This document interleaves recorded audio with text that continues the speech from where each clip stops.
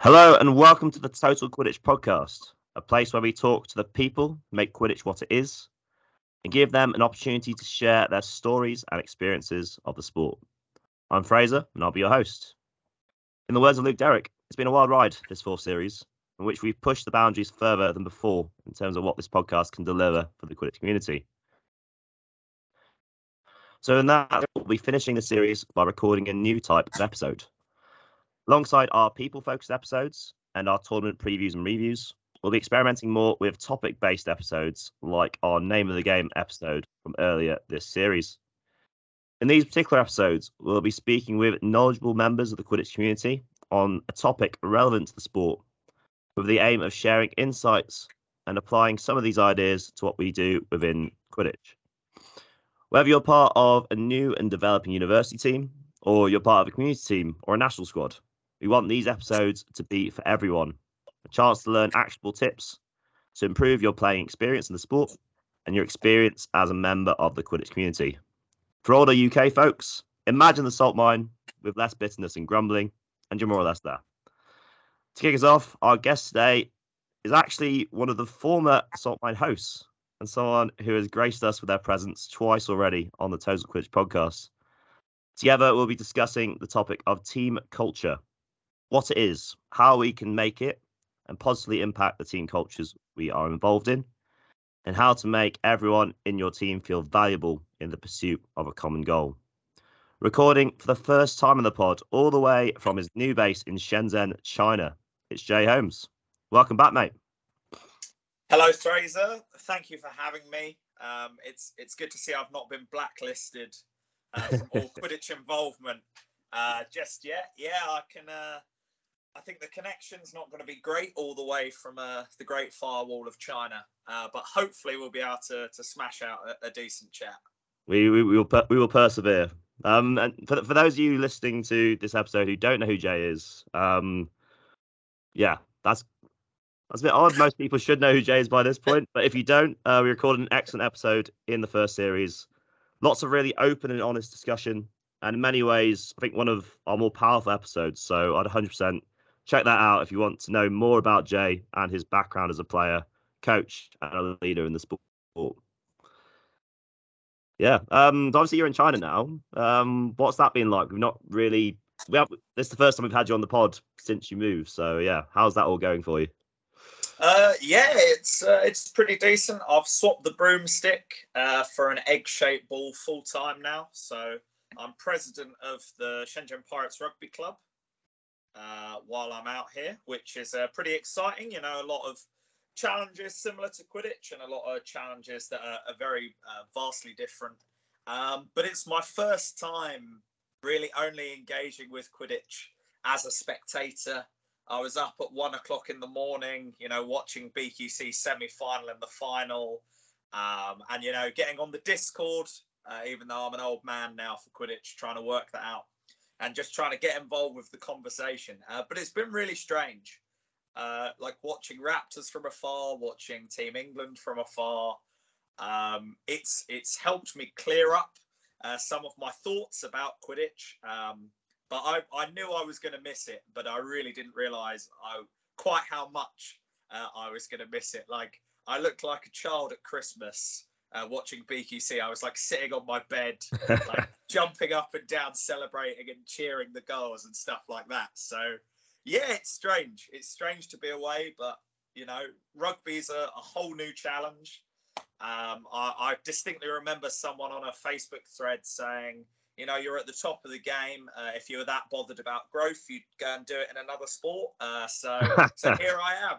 Here I am doing it in another sport. But it's good to be back and talking some Quidditch.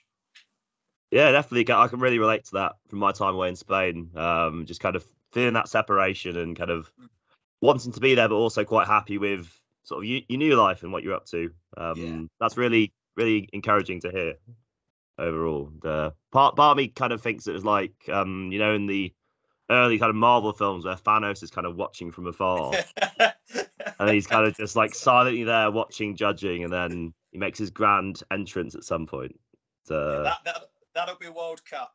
I'll be turning up with my Infinity Gauntlet at World Cup. So we will see. We will see. There you go. Definitely looking forward to that Infinity War as it arrives.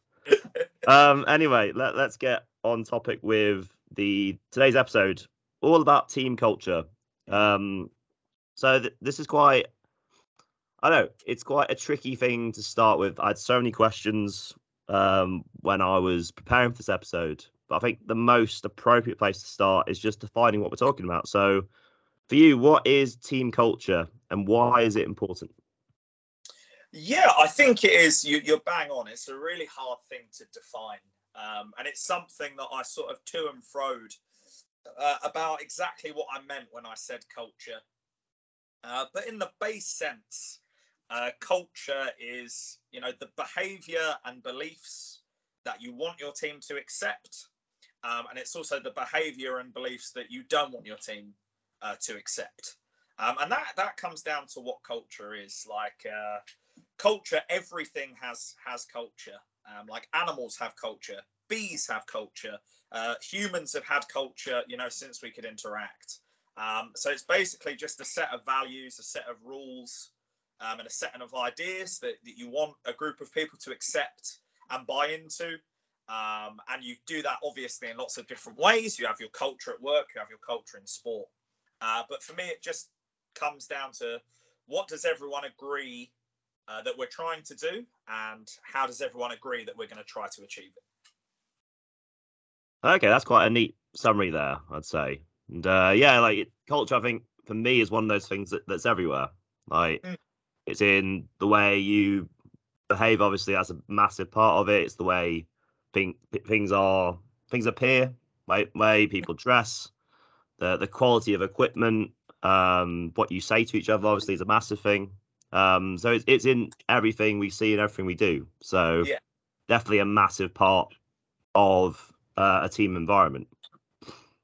Yeah, for me, like sports culture is just every like minutia of social interaction boiled down to its like purest form. Because you can't really hide in sport, and you can't waste time in sport. So you really speed run your culture on pitch and off the pitch. The reason it's so important to me is a base level is like obviously if people agree with a culture, they're going to buy into it.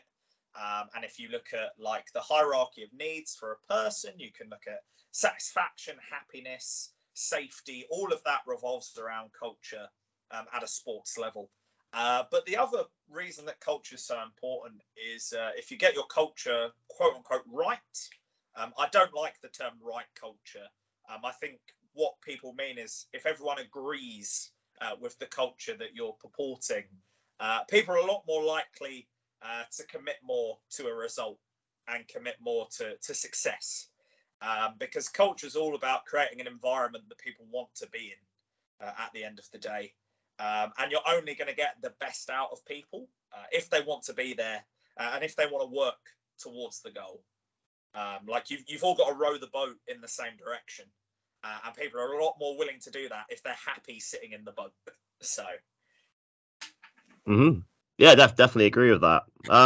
You mentioned that like there's no kind of right culture. Which mm. brings me on to my next question, which I'm sure you're gonna have a bit of a backlash against now. So that next question is like, what makes a good team culture as opposed to a bad one? Are there like certain traits that we consider good, and there are certain traits we consider bad? Yeah, like I think there's no such thing as a right culture, but there's definitely bad culture, and there's bad cultural practices, and there's good cultural practices. Like any good culture revolves around honesty. It's something I'm pretty big on in all the teams I'm part of. Honesty to share opinions, honesty, to share when you disagree with something or when something upsets you, but also integrity. I think integrity is pretty key in any culture. You've got to live up to the values that you're saying. Like it always did my head in at Quidditch, where a leader or someone would say, come on everyone, we all need to be putting in the maximum effort, and then you watch them and you're like, you're not trying your hardest. You're not trying your hardest at all, and then people aren't going to follow you. Like you've got to set the standard, and that's where integrity is important. Everyone's got to have that integrity and that honesty.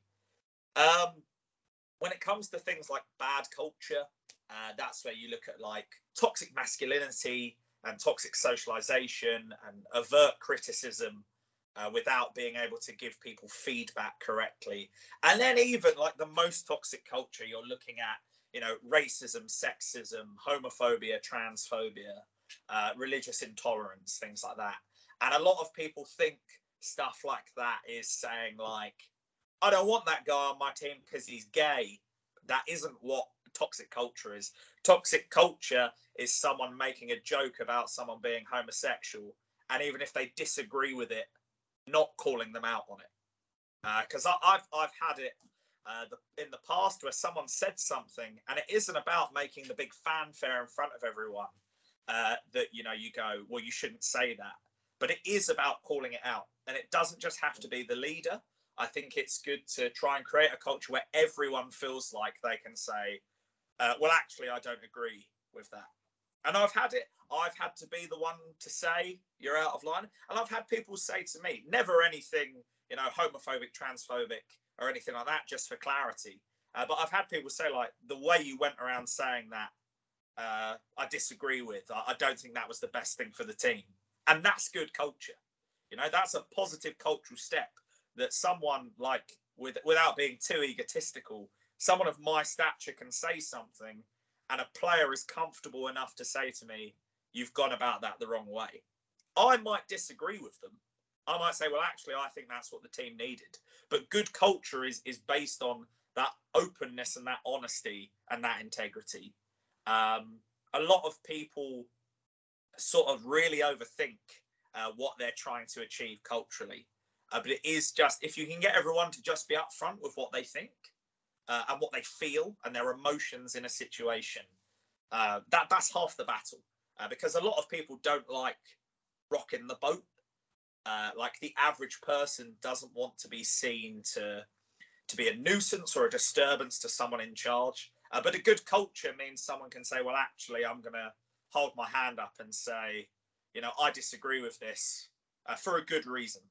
And for me, that's why culture is so important, because if you can nail that, then everything else comes fairly naturally. Yeah, definitely. Like it can really kind of plug those gaps that maybe you might have, certainly the star quality, but yeah, by having this environment in place, you can allow sort of your lesser gifted players and less gifted people with an environment to succeed as well. 100%. And like as you're saying there, like honesty, integrity, I think are massive. And like as you're talking about there, people calling out people in charge or whatever, like for some people that might be really kind of confrontational. But yeah, it's kind of understanding that there's a respect underlining that. You're all there for you all want to succeed. And if you kind of see, oh, maybe what this leader's doing isn't helping us towards our goal, having the confidence and the environment in which they feel they're able to speak up without getting shot down. Yeah, 100%. And like respect is such a huge part of it. And respect is a really hard line to toe in a club sport, because there's always a hierarchy, not just in Quidditch, but in every team. And I'm sure we're going to get onto people's roles within a team, but there's always a hierarchy of respect of sort of, you know, the top dogs of your team and like how they should be respected and treated. And sometimes that is preferential treatment. And that's not necessarily a bad thing. Like at every club, you're always going to show a lot more courtesy to the people at the top.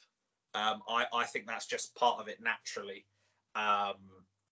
Like I remember it like there was one of my Raptor trainings when I was captain, and you always get it where like the new person turns up feeling like they've got something to prove, and you know they're maybe not quite understanding the vibe and the culture and the hierarchy, and like I was keeping, and they were in a one-on-one, and it was only training, and I knew I was going to concede, so I sort of went to contest the shot, and they could have just stepped me and scored, but they like went up, dunked on me, made like a huge like deal out of it, and I was like, calm down, big fella. Like, we get it. You got sound approved, but like, it's all good. You don't need to be doing that here. And part of it is like, you don't need to be doing that to me, mate. Like, no one thinks you're the man because you dunked on me. Like, it's all good. It's all good. And I think like things like that in your culture, like people understanding their place within a team, is really important, because you always get it with new players to a team. You know, you want to be careful when you're speaking up, because while you think you might be being helpful, maybe you're putting someone's nose out of joint. And I know with Raptors and like teams like that, like a phrase I've said a lot is, I definitely have the advantage of being me. And I know I'm right a lot of the time. But, you know, sometimes with clubs, you sort of need to gauge the culture of like respect and the hierarchy. I think is really, really important. Just so that like, you know, where you fit into a culture and fit into a team when you first arrive. Yeah, definitely. There's like a lot of stuff that is kind of subconscious and kind of things that an individual has to work out. And there's also kind of more explicit stuff in terms of rules and sort of expected conventions within a team as well. Yeah. There's kind of a mix of those things going on in any one environment. Yeah, so obviously we kind of talked about, I guess, kind of some good traits within team culture and also some bad ones, like the obvious things, sort of racism, sexism, homophobia, toxic masculinity, all the kind of, I guess, more obvious stuff. But yeah, just like now kind of looking at creation of these cultures. And it comes down to that classic societal question of nature versus nurture. So like within team cultures, should culture be made naturally, or does it need to be nurtured? Or do you reckon it's a mixture of both? It's definitely a mixture of both. I think like every single person brings their own culture with them, their own expectations, their own values, what they're willing to put up with, what they're not willing to put up with. I think if you've got like a group of strangers, so say I start a team with 20 strangers, you've sort of got to let some of the culture come out naturally. You've got to try and understand, you know, what people are there for, what their aims, but also what's their background. You know, there are people that maybe aren't quite as competitive, aren't quite as driven, you know, different economic and social backgrounds, all makes a difference with how we approach sport, how inquisitive we are, how willing we are to try and commit, and, you know, our relationship with failure and things like that. So all of that you work out fairly naturally just by talking to people. Like you can work out a fair amount of someone's anxieties, their confidences, in 5 minutes if you know what you're looking for. But at the same time, I do think culture needs to be cultivated by an individual or a small group, just to set the standards of behavior. And I always think it's important for one person to say, you know, overtly or not as overtly, this is what we're going to accept, and this is what we're not going to accept. And obviously, the things like racism, homophobia, sexism, the worst end of you know, toxic culture. But it's also things like packing up the equipment at the end of the day. That's a part of positive culture.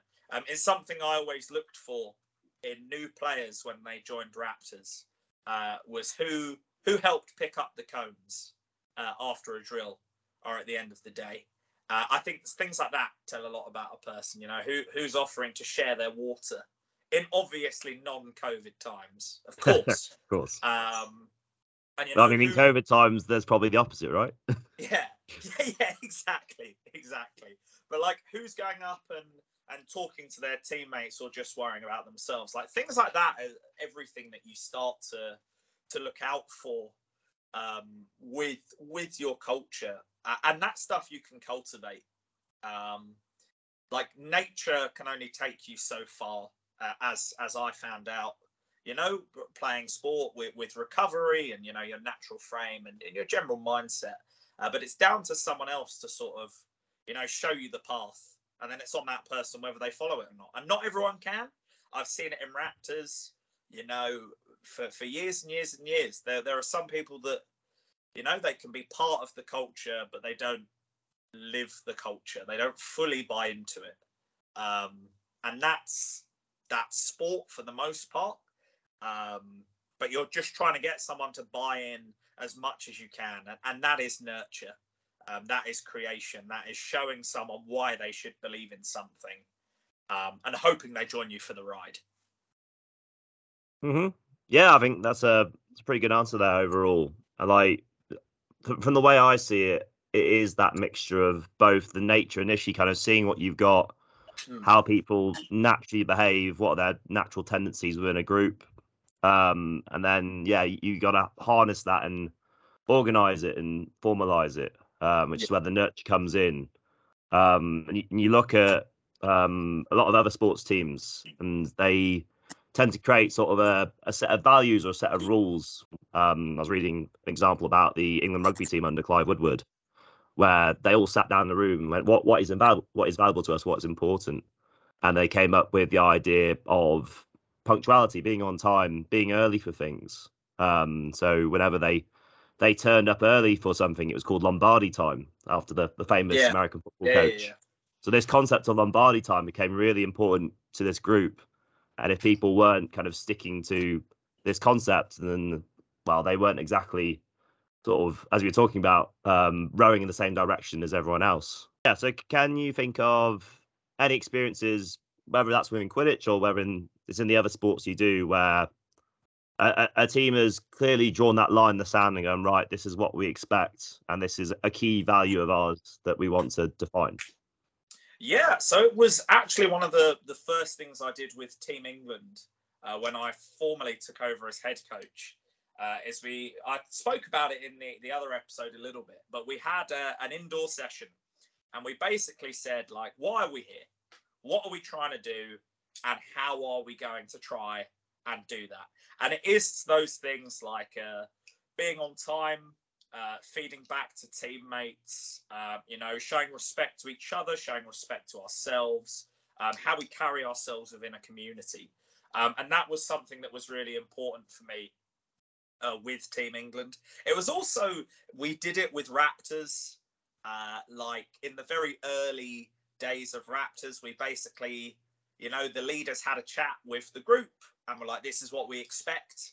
And sort of that became less formalized as time went on, just because people knew what to expect from Raptors. And they sort of, when you come to your first training, I think it's made pretty clear to you that, you know, it's all about maximum effort, maximum commitment.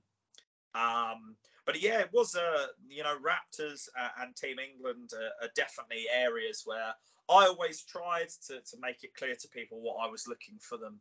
And you're right, punctuality is so important. I despise people who are late with a burning passion, which makes Quidditch tough because I had nearly 10 years of it never running to time. But yeah, and then with other sports like my rugby team out here, the committee, we've had a discussion. We've basically said, you know, what type of club are we trying to be? What are we going to tolerate? What are we not going to tolerate? We have a code of conduct that I've written and a constitution that I've written. And if, you know, if someone violates that, there are warnings and procedures in place to deal with that. And that's something that we ask everybody to commit to and sign up to. But yeah, Team England is definitely the time I've had it the most formalised, written down, going, this is what I expect from you as players. This is what you should expect from me as a coach, because there was more of that hierarchical difference between coach and player. Obviously, with Raptors, you know, I was captain and a coach. But, you know, as the captain, you're sort of removed from the player group to a degree. But also you've got to be the one purporting the culture. You've got to be the beacon of how to behave. Did I always nail that? Probably not. But not for some of the reasons some people are probably thinking. But that is where you've got to say, like, you show what you want by doing it yourself. And that can be tough. you know, because it's all well and good saying to someone, you know, I want you to commit, I want you to be on time, I want you to practice X, Y, Z. But if the person themselves isn't saying that, then that becomes sort of a straw man argument. Yeah, of course. And I think if you look at Michael Jordan, The Last Dance, and like when you watch that documentary, he just comes across as an absolute bastard half the time. Like incredibly competitive, incredibly driven. And obviously, what he produced on the court was phenomenal. But you got the sense that he was not a nice person to be a teammate with. But there's this one moment in the documentary where he goes, "I did all these things. I was a hard case on my teammates because, basically, I did everything that I felt I was expected to do, and if I could do it, then there's no reason why they couldn't do it as well." And that's not necessarily in terms of talent, but it's in terms of effort. It's in terms of putting the hours in and having those behaviors that can elevate a team. Yeah, that documentary was a real problem for me because I've been saying stuff like that for years, and I'm nowhere close to being as good as Quidditch as Michael Jordan is at basketball. And I was like, because that was the things I always said, like, you know, everything I've ever done has been with the idea of my team succeeding. And that was sort of the personal culture I always had for myself, that if I could come away from something and say, well, I did that for the good of the team, then I'd never regret doing it. And some of that stuff got me, you know, lambasted by the community. But a lot of it, you know, gave me or gave my team the edge to win. And that's part of your culture, you know, how willing are you ready to go to the line, and how much are you expecting people to play with an edge and to play to the line without crossing it. Because at the end of the day, you know, everyone wants to win. Even the people that play for fun would always pick winning over losing. But, you know, there's that, like, I hate it. The like commentators thing of like, they just wanted it more than the other team. I'm like, shut up, you moron. Like, we all want to win. Like, we all clearly want to win. But your culture is the practices that you put in place to facilitate that winning. And sometimes that is being hard-nosed on people. Sometimes that's being unliked. But you've got to push that forward for that goal. I think, especially with the Michael Jordan comparison, maybe not comparison. I'm much more of a Phil Jackson, I think, deep down. But like, it's not always about being liked, but if someone respects you, that's enough. Yeah. Because I've been on teams where I've clearly not been liked in the moment for what I'm demanding of players and for what I'm doing. But I know I've been respected, and I know I've got people to buy in on what we're trying to achieve. And that's not ideal culture, but that's certainly part of success, is having those ebbs and flows where maybe not everyone's your best friend from what you're asking from them and how you're being with a team. But if they respect you enough to understand that you're doing it for the good of the team, then you're pushing towards, you know, that ideal team culture. Yeah, definitely. And going to this next question, we've kind of dipped in and out of it already so far. But kind of one of the big things when you're setting the culture is working out the why, kind of the whole reason for doing what you're doing. Why are we here, basically? Yeah. So how does a captain or coach or a leadership team get their players to buy into their goal and believe in their collective potential? Yeah, it's a really tough one. I found, like, it's very rare to find people who actually are all wanting to do the same thing. Teams usually set goals like, I want to win EQC. And it's like, yeah, everyone wants to win EQC. That doesn't make you unique. That doesn't make your goal special. It's more like, what are you looking to achieve as a player? You know, it's about accepting your role within a team as well, because everyone's going to have different goals within a team that help you win EQC. So before we get into like the culture side, like, so from my point of view, with Raptors, for like my first season, Uh, it was a tough one because of how my role changed within the squad as I got less and less rubbish. But my goal was always to be as impactful as I could be off the bench, and sort of alleviate the stress for the first team players. That when I went on, there wasn't the worry, and there were points where whatever I thought about my own ability, I knew coming off the bench, like I was one of the best players who could come off the bench. So I revolved my game around making sure that when I came off the bench, I could be as impactful as possible in that 2-3 minutes that I got. And then obviously over time, like as our team composition changed, as I got, better, my role within the team changed, and it became, what's going to be my role within the starting squad. And then as that alternates, what's my role in different phases of play, different styles of play? Am I going on for impact? Am I going on to steady the ship and calm things down? Am I going on, to try and be more of a thought process and unpicking and learning what the other team's trying to do and devising a strategy to deal with that? And all of those little goals push to, I want to win X, Y, Z. The thing with getting people to buy in on a culture is tough.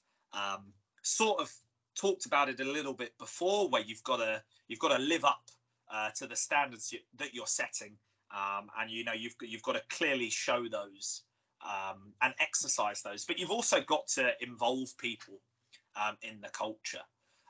So when I'm asking people to play physically, play hard-nosed, play to the line, it isn't just enough to ask them, but you've got to show them how to do that. You've got to show them the culture that you want. Some culture's harder to get people to buy in on because it relies on one person. So for me, I'm once again ready to be lambasted by the community. Part of the culture that I had with referees for myself and my team was intimidation. And I had that with the opponents and the referees. Like, I knew my place in the community, both in the UK and Europe, and I knew the stature I had, and I knew I could use that to lean on referees, either to get the call to go my way, or to get a call reversed. And people go, oh, well, there are times when you manipulated the referee. 100%. 100%. I did it every single tournament. I probably did it every single game.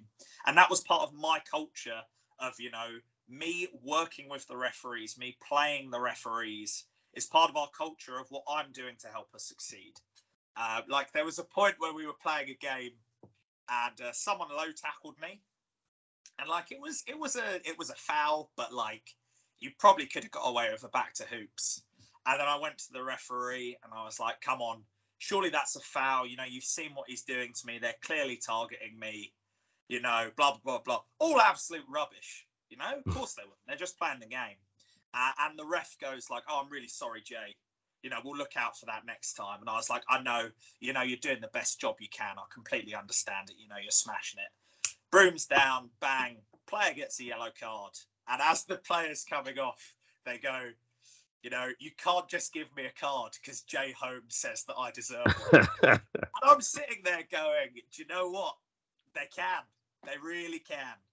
And things like that, sometimes I've had teammates that disagreed with how I was with referees. But then you explain to them, everyone's doing this. And if we don't do that with the referees, the opponent is going to.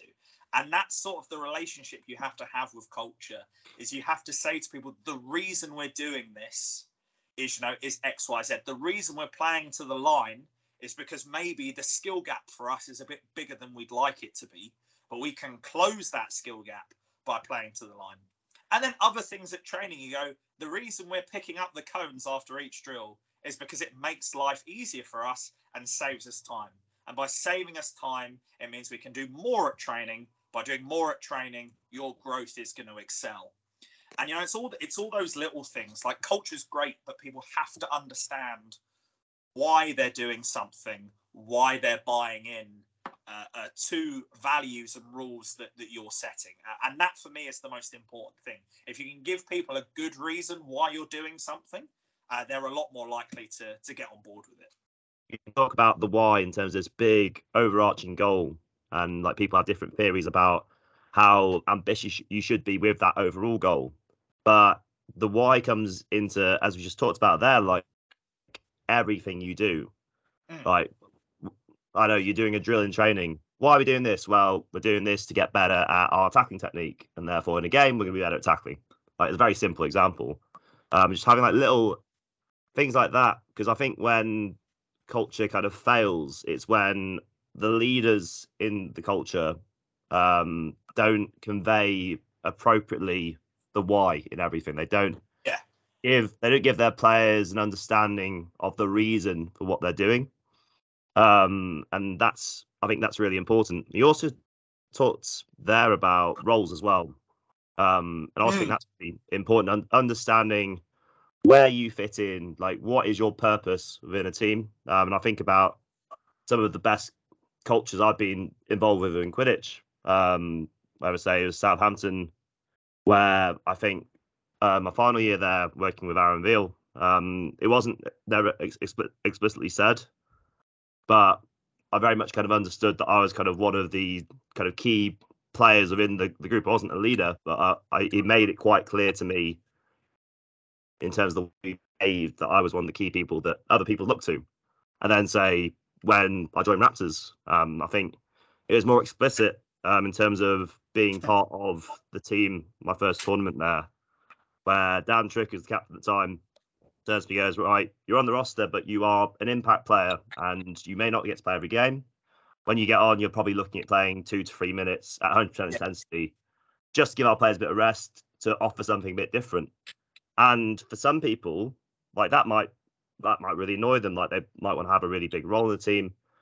But because of the way Dan spoke to me in terms of knowing exactly what the circumstances were, I could have said no, I don't want to do that, and I would have probably played for Megs on the second team. But he made it very crystal clear exactly what I'd be doing, so that if I accepted that, then yeah, I was much more likely to buy into the overall team ethos, essentially. Yeah, there's two ways, because there's your role as a player, and then your role off the pitch as like a culture person, and I'm sure we're going to get onto that. But yeah, it's important to know what's expected of you. Like I remember we were playing. It was like Steel City, and it was the East Midlands lot with like me and a couple of others. And James was like on the bench with me. We were both off, and he was like, the team's playing a bit soft, eh? And I was like, yeah. He was like, the team's not being physical enough, and like no one's setting the standard. And I was like, cool, do you want me just to go on and like smash the lights out of someone? And he was like, it'll probably help, yeah. I was like, all right. So I literally made a sub, got the ball, like trucked over someone, scored. We call a timeout, and then James is like, that's the physicality we should be pushing for every single play. You're all expected to match this physicality and bring it up. And that's what you're doing with like your culture. Like for me, I like watching bench players more because they actually represent the culture. Like the first team for any level is probably going to be your most competitive, decent people. But it's the culture that the second teams bring, the intensity, the people that only get 2 or 3 minutes. Are they lethargic? Are they annoyed? Are they sort of not wanting to be there? Are they jealous of the first teamer? Or are they balling out because they know the team's more important than their ego? And that's another thing that genuinely I should have said at the start. Culture-wise, Raptors, every single time we would say, no one is bigger than this team. No one person is bigger than this team. And I think we exemplified that, when I was captain, the times when I came off the bench, that shows no one's ego is more bigger than this team or more important. If we can bring, I'd argue I was probably our most important cultural leader. If we can bring this person off the bench and, he balls out and openly, publicly, he's happy with his role. Privately, wasn't always the case. That's good culture, you know, and that's what you're looking for. And that's the important thing.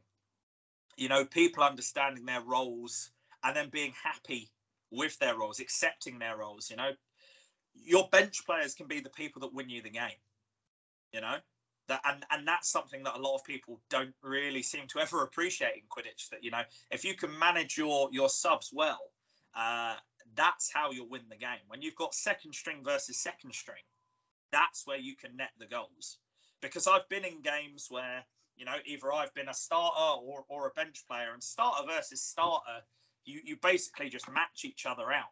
But then once you sub the bench unit on, that's where the game is won, with who's being more intense off the bench, who's been drilled better, who's been trained better, and who's buying into what the team's trying to achieve more. And I think that's a really overlooked part of the culture, that your second string is almost more important than your first string in some games when it comes to winning and it comes to being successful. Yeah, definitely. I think that's quite an interesting distinction to draw up there, Jay. Like, if you look at, say, you're talking about kind of the overall, like, as opposed to culture-wise, but then you have, as I'm talking about now, like different roles within that team. So say, yeah, you got your role players who may be playing 2-3 minutes, and they might have a person wants to bring in. But then you obviously got your star players, and yes, you want your star players to meet all the standards of the collective, but also you want to give them the freedom to play and to express themselves and kind of to show why they are the better, more gifted players on the team. And just like when you're talking about the different players, I think about the Belgian team, the 2018 World Cup, and you look at that World Cup final, and we discussed it in the episode with Sapper a few episodes back. Like, he didn't score any goals in that game. But you look at, say, Paul Bonnet, who's one of, as we talked about, one of these sort of lesser known players, sort of riding the bench. But then he comes on and he's been given a very clear goal in terms of what the management expects from him.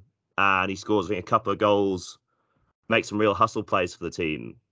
And that's a real example of a team working in harmony where, yes, like you are trying to maximize your Sepper on your team, but also you're getting the most out of a Paul Bonnet, for example. Yeah, and I think it comes down to, like, still looking at roles. How I always looked at the sort of differentiation is I had like a gameplay expectation, and then to a degree like a cultural expectation. So like, and this isn't just at tournaments, this is at trainings, socially, you know, everything we do. And, you know, maybe at my time in Raptors, it was maybe a middling gameplay expectation, but a massively high cultural expectation for what I brought to the table, how I interacted with people, sort of purporting the culture that we were going for. And then you look at maybe someone like Lucy, not to say that she didn't buy into the culture 1,000,000%. Not to say that at all. She did, she does. She's 10 out of 10 in every regard. But for her, gameplay expectation, probably the highest on that team by a long way. So for me, the cultural expectation I want from her is considerably lower. Like, I want her to buy in, I want her to get on board, but I don't need her to be the one driving the culture all the time. I don't need Lucy to be the one, you know, picking up everyone and doing that side of the culture, because I know for her, the gameplay expectation is what she wants to focus on and what she should be focusing on. And then with James, you know, you've sort of got the middle to high gameplay expectation and the middle to high cultural expectation, because, you know, me and James were sort of building what we were together. So, you know, obviously James is expected to play well, and, you know, he's expected to reinforce the culture with me. He's expected to speak up when he needs to. But I'm not always going to ask him to be driving it forward. Like, I think most people would agree. I hope that when I was captain, I was the person driving the culture and pushing us forward.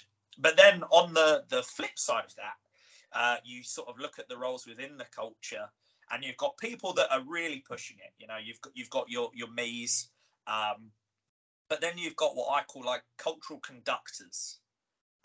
Conductor is in like electricity, not fat controller, and it's like the sort of people you're looking for, where if they show they've bought in, other people are a lot more likely to go for it.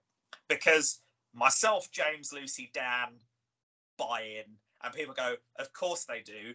They're all as unhinged as each other. Like they're all absolute nutcases. You know, of course they're buying in. But then someone who was someone who was really important for me with buying into the culture was Cat Jack. And I think Kat was probably one of those people that when I turned up to Raptors, she had like this preconception about what I was like. But once I sort of like was a leader, the leader, however when you see it on the team, Kat really bought in to that on the team. And that was really helpful. Not because Kat isn't competitive. Kat is ferociously competitive. But because Kat is a lot less overt, you know, I'm big, loud, stupid, you know, lads, wee, and Kat is, I mean, you know, I'm sure Kat is lads behind the scenes. I've suspected it for years, but you know, Kat is one of those people who is slightly quieter, you know, a lot less overt. But also bought into the culture, gave her opinions, you know, disagreed when she felt there was, you know, the need to disagree, but also worked incredibly hard at training, played to the style that we expected. And once people can see, you know, Kat doing that, they're not just buying into, you know, my way of thinking. They're buying into, you know, the cultural way of thinking, but they can see people following it. And that's what you need. Like, arguably, those conductors are more important than the person setting the standard, because those conductors buy in, and they're the people that convince people that are on the fence. Because I think I can be very charismatic. I can appeal to a lot of people, but there are just some people who are going to struggle to connect with certain types of leaders. So you need your conductors to help those people connect. You know, my background, my demographic, my ideologies, new people to Raptors might struggle to connect with me as a person. They might agree with me to a degree culture-wise, but they might think Jay's someone that, you know, I can't really get a handle on in the short term. So your conductors help people get on board with that culture. And obviously in the long term, you know, like Raptors are some of my closest friends, but you need those conductors that if people can't connect with you immediately, they can find someone else in the culture to connect with and agree with and question and talk to. Yeah, definitely. I think about my own time in Raptors. Say we're at training, I spend a lot of time talking with John Cooks, and like a lot of the time, although he's this massive player, he's incredibly physical, and he's got this big reputation, he's got an incredible mindset where he's just willing and eager to learn. He'll ask questions that might be stupid questions, but he won't always raise them, say, within a big group setting. I don't know about John personally, but he might not be comfortable within that environment. But quite often we'll be doing a drill, and then partway through he'll just ask me a little question like, "Oh, what should we be doing here?" Or I don't know if it's a rules thing, like what are we allowed to do here? What's good? What's not? I find myself a lot having these conversations with John, and like it's not to say that you should be bringing that in which you feel comfortable to communicate, basically. So you kind of talked about the cultural conductors, as you called them, and it's a concept that other people kind of within the sporting community and kind of, I guess, within other high-performing cultures have picked up on, not just in terms of calling them cultural conductors, but also cultural architects is like another name for it. Like these people who, some of them are in leadership, some of them, in a lot of cases, not in leadership, but they are kind of the people who are brought along the journey and kind of influence maybe the newer members of a team, or maybe the less motivated members of the team. So, talking about this kind of topic of cultural conductors and cultural architects, kind of how do you build those into your team? Like, will they always naturally present themselves within the group, or do you have to pick them out and encourage them to become more visible members of the team? That's a really good question. It comes in two ways, depending on like the performance level of your team. At a base level, whoever the leader is, there's a good chance the people that they're close friends with are going to be those cultural architects because they'll have similar values and similar experiences. But a lot of the times, I can usually, in a group of people, recognize who it is just by people, how they interact with them, but how they carry themselves. But to go to like the meat of the question, sometimes you do really need to say to people, you are a leader in this team. You've got a role here. People are looking to you because sometimes they don't realize. Sometimes people don't realize that their behavior is a reflection of the team. And I've had it on, Team England. I've had it on Raptors. I've had it in rugby, where I've had to say to people, people are looking to you on this team. You need to step up and be a leader. And talk to the newer players or the younger players, or also maybe carry yourself a little better. And I've had that said to me. I've been on teams where people have said, people are looking to you. You need to, carry yourself a little better and sort of recognize that what you're doing is having an effect on this group of people. Like there's the really famous example when like David Justice went to the Oakland A's.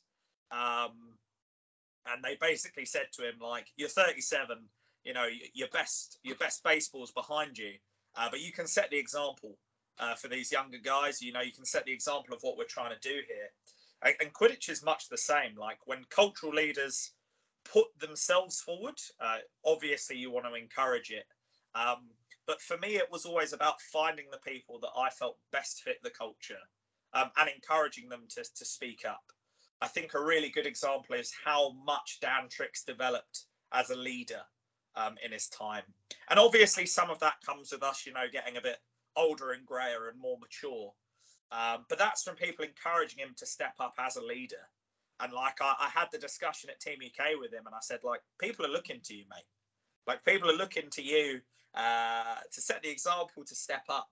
And, that's a great thing, but you've got to get on board with that role. And it's not everyone wants to do that. Not everyone wants to be a cultural leader. Some people say, and I've had people say to me, actually, I'm happy to bust myself playing, but I don't want that responsibility. And that's fine. That's absolutely fine. But you do have to help the people that you need to be more prevalent step up. Or else you just come up with a lot of people who have opinions and then you're all just, tossing pennies in a well at that point because everyone's saying, well, I think this, well, I think this, well, I think this. But there's no one to actually say, that's all great, but, here's the goal, here's the drill, here's what we're doing. Mm-hmm. Yeah, I think like there's a really fine balance there to be drawn between having these cultural conductors, these people who will sort of be vocal or they'll set the example within an environment. But also, the kind of too many cooks syndrome where people feel like they have to say something. They have to be seen to be doing something for the sake of it. And it's very much kind of a case, on the why, the purpose. Are people just speaking because they feel like they need to speak, or is there a reason behind it? Like, I think about within the Southampton culture I was part of, and or Ollie Craig, for example. And they weren't necessarily people who spoke all the time. They weren't kind of loud, in your face personalities as such.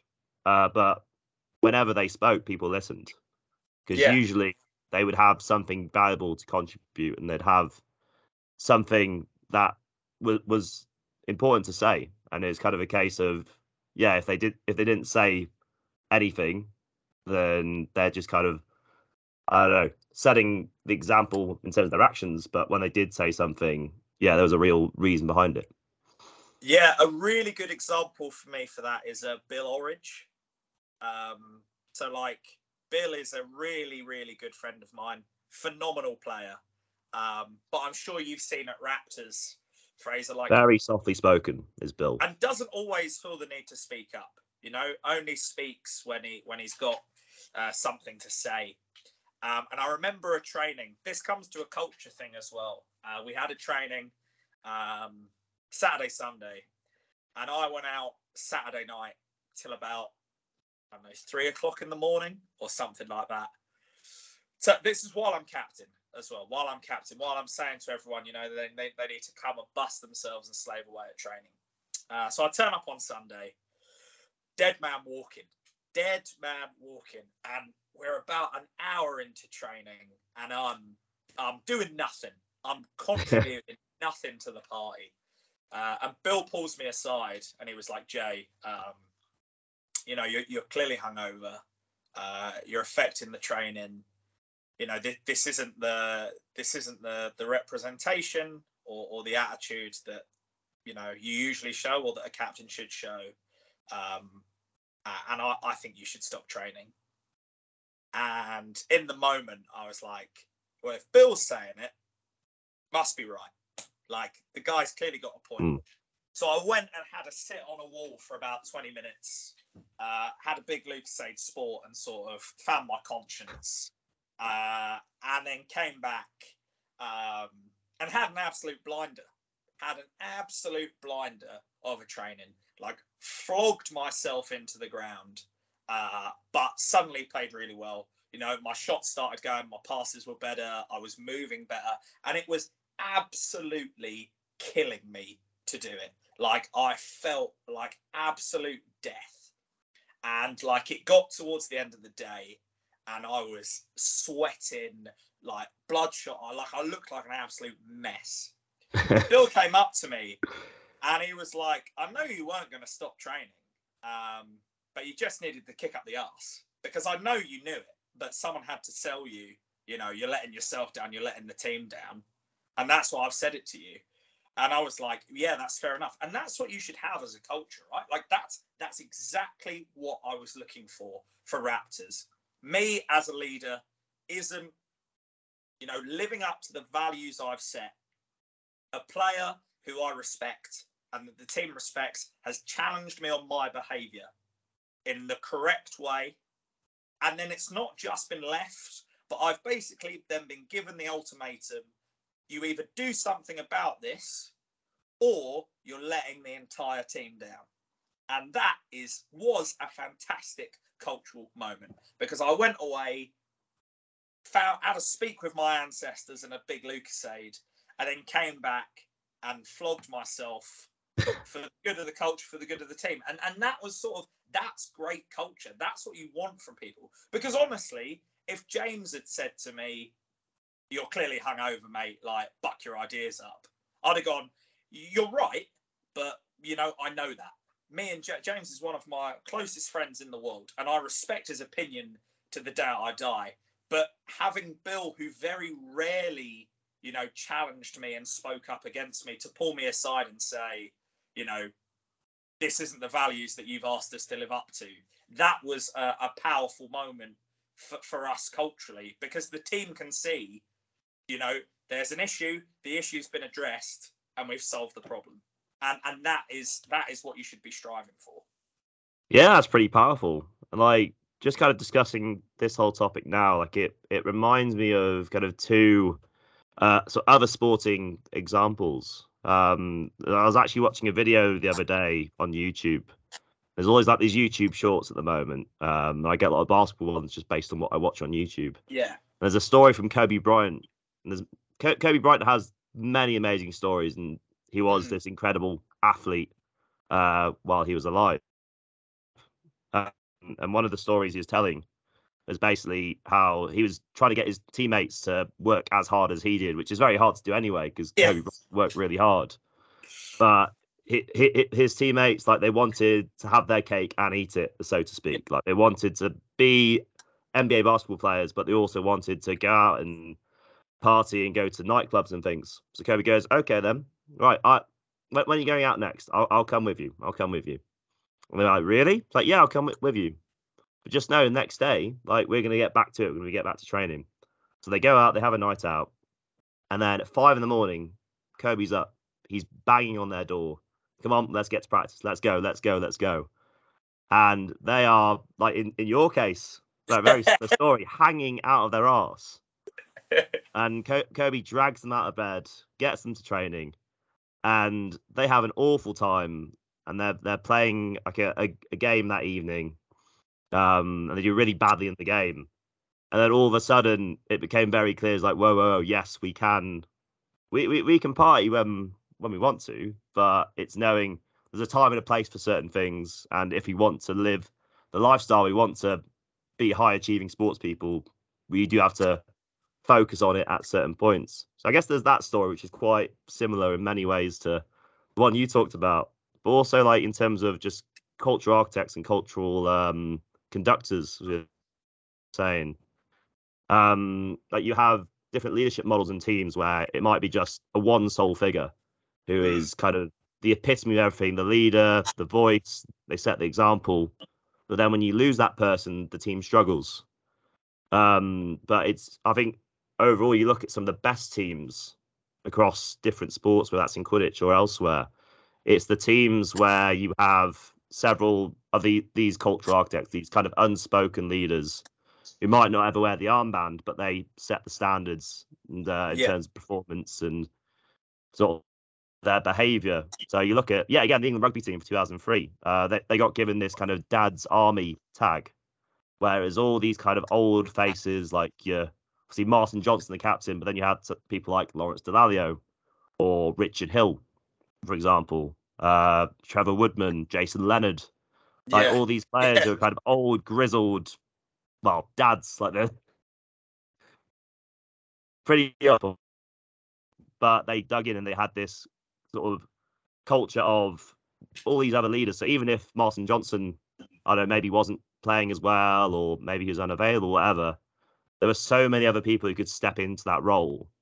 So yeah, at no point was that team ever lost. They could always get back on track.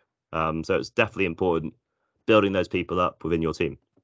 Yeah, it was something after that fateful training, at every time we'd go to the pub or out after a training, I'd say we can go out for as long as we want to, but I'm just letting you know the expectation at training tomorrow is exactly the same as it was today. And I was like, if you want to go out till 3 o'clock in the morning, that's your choice. But I'm just letting you know tomorrow, me and the team expect you to be just as good. And if you won't be as good, go home early. And that's sort of, it's a role it's a role that I've struggled, that I've had to come to accept. Like how over time, for most of the teams I'm on, I used to be like the party, let's go out, let's get drunk, let's be silly. And now that I'm a bit older and have responsibility, I'm the guy when people are saying, you staying for another drink? I'm like, I'm really sorry, but it's 8 o'clock and I've got training tomorrow, so I'm gonna have to go home. But yeah, that's the thing. Like, it's just important, that you, like I said, you set the expectations, you let people know what's expected, and everyone buys into that and can deliver the culture. Yeah, definitely. And like, it's showing what's important to you. Like, if you turn up to training and you're subpar, or I don't know, like maybe you skip out on a training or whatever, it's showing that this thing that we're all working towards isn't important. So just having those standards of yourself, it's infectious across a team. So this next question, we just kind of compare and contrast, because obviously you've been a cultural leader within a lot of different teams, whether that's at university level with Bangor initially, and then at club level with Velociraptors. Also had a big role in the Eastern Mermaids QPL team, and then at a national level, see, being an assistant coach and then head coach with the UK. So can you explain how across these environments, kind of what are the differences between them? But also, is there anything that was universal across all of these different teams? Yeah, so there's like two models of culture that I look at. There's there's short-term culture and there's long-term culture. And like monarchs and mermaids are short-term culture, whereas Raptors, Team UK, Bagger to an extent are sort of long-term culture. For me, the cultural values I have never really changed. Honesty, integrity, and effort are something that I sort of demand of everyone in all facets really of my life, not just in sport. The difference with mermaids was very much I was sort of speed driving the culture and was so much less concerned about being liked and people wanting to be around me in the long term. You know, with Raptors, Team UK, it was pretty important to be a figure that people, you know, wanted to be there in the long term with and wanted to buy into. Whereas with mermaids, it was basically being given a month and saying to people, you've got to get on my level. And if you don't get on my level, that's your problem, you know, and I'm going to call you out for it. And I'm not going to be, you know, cotton wool touchy feely because I genuinely just don't have time to. So mermaids was a lot more of that sort of blunt, in your face culture, where I didn't have time really to do the whole learning journey with people. It was very much, this is what I need you to do. If you can buy in and live up to it, fantastic. If you can't, then you either do it or you play considerably less. And the thing is, that worked. You know, most people bought in. The core of mermaids bought into that and did pretty well. Obviously, the people that don't buy in look at me and think, what a horrible person. You know, I don't like this guy. I don't want to be around this guy. And you know what? That was fine. Because everyone said at that first training that the goal for them was to try and win QPR. So I had to put everything in place for mermaids to have the best chance. And, you know, we only lost to the finalists. So it probably wasn't that bad.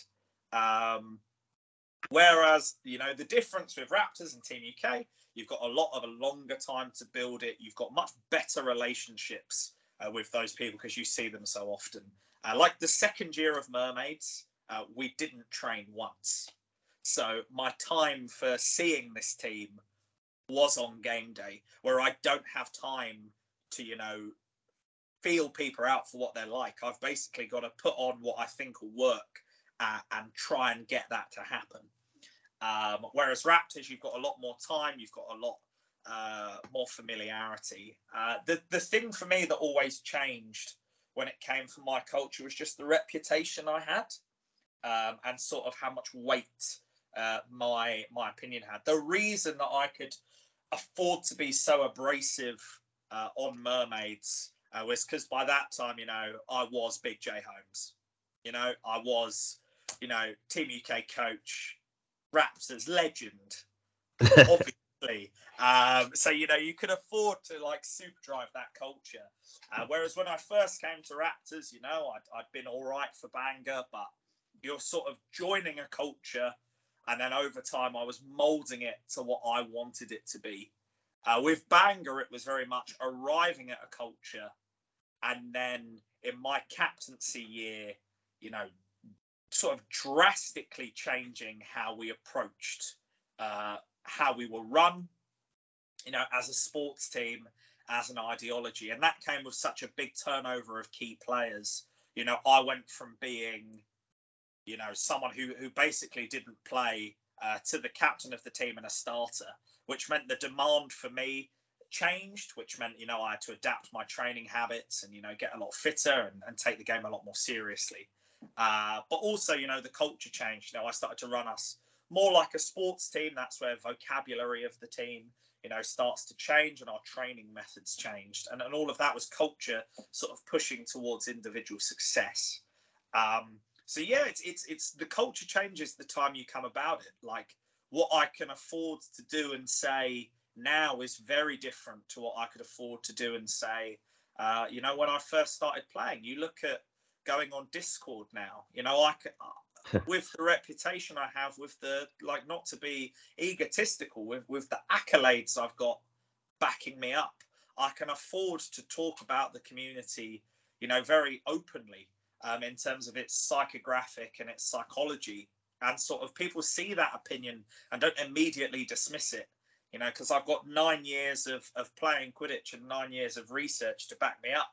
And I think that's what a lot of people don't appreciate when they come into like the overall culture of Quidditch, is if you're a new person, even if you're right, people aren't immediately going to agree with you. You have to sell them the dream and convince them that your opinion has weight and is valid. And teams are exactly the same. Every team I've been on, in some degree, I've had to convince people either through charisma or actions that what I'm saying is worth buying into, and is probably correct. Mm-hmm. Yeah, it's good to make that comparison across the teams and kind of talk about, short-term and long-term cultures and how those vary. And yeah, like I found that really interesting in terms of the banger transformation that you talked about. I feel like, again, obviously we draw on lots of comparisons to rugby because it's the sport that we know. But I can see many parallels to Dylan Hartley in terms of what he did during his playing career, where he was always kind of this sort of hard, tough player. But he had a bit of a checkered past with sort of disciplinaries, and he's got this very fiery, passionate character. And then once he got that leadership role at Northampton, and then with England, he absolutely flogged himself in training and kind of made a real example of himself to the team. And he was never sort of necessarily the best player on that team, but he was a big driver in terms of what they did. And then nowadays, you see him as a pundit and kind of the way people look at him as a player. Like, yes, there's probably still people who hate him for some of the stuff he did on the field, or the red cards, and I don't know, the abuse he'd hurl at people.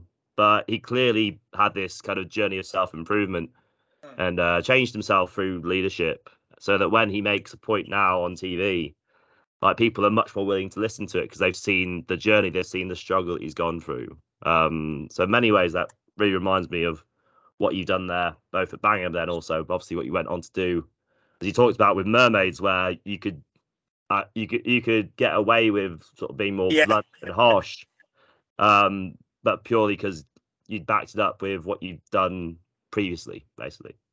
Yeah. And that's, people will look at that and say, like, that's not a great way to lead, but everything is built on reputation and trust, right? Like, there's a big difference between one of the most successful players in the UK saying something and some 2-year nomad saying something. And that's okay. Like, we're allowed to trust people who know what they're talking about. But once it comes down to, you've got to show them. Like, I've had it with people, like, I can go really in depth on Quidditch to like minutia detail. And there'll be times when I'm like knocking around, or was knocking around, like watching a game, and someone will ask me a question, and I'll give a really detailed, like what I think is quite incisive answer. And they'll be like, oh, wow, like you really do know what you're talking about. And it's like, yeah, like I wasn't a national coach for 5 years by accident. Like, I wasn't the captain of Raptors because no one else applied. Like, I do know what I'm doing. But I think part of culture, sorry, I realise I'm going on. But part of culture as a leader is not always showing your hand as well. Like, there was a lot of stuff I did for the good of the team that maybe the team wasn't completely sure that I was doing it. But part of being a good leader is being able to influence your team without them knowing that you're influencing them.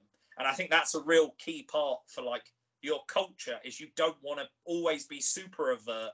You sort of want people to get on board without always knowing that they're getting on board. Mm-hmm.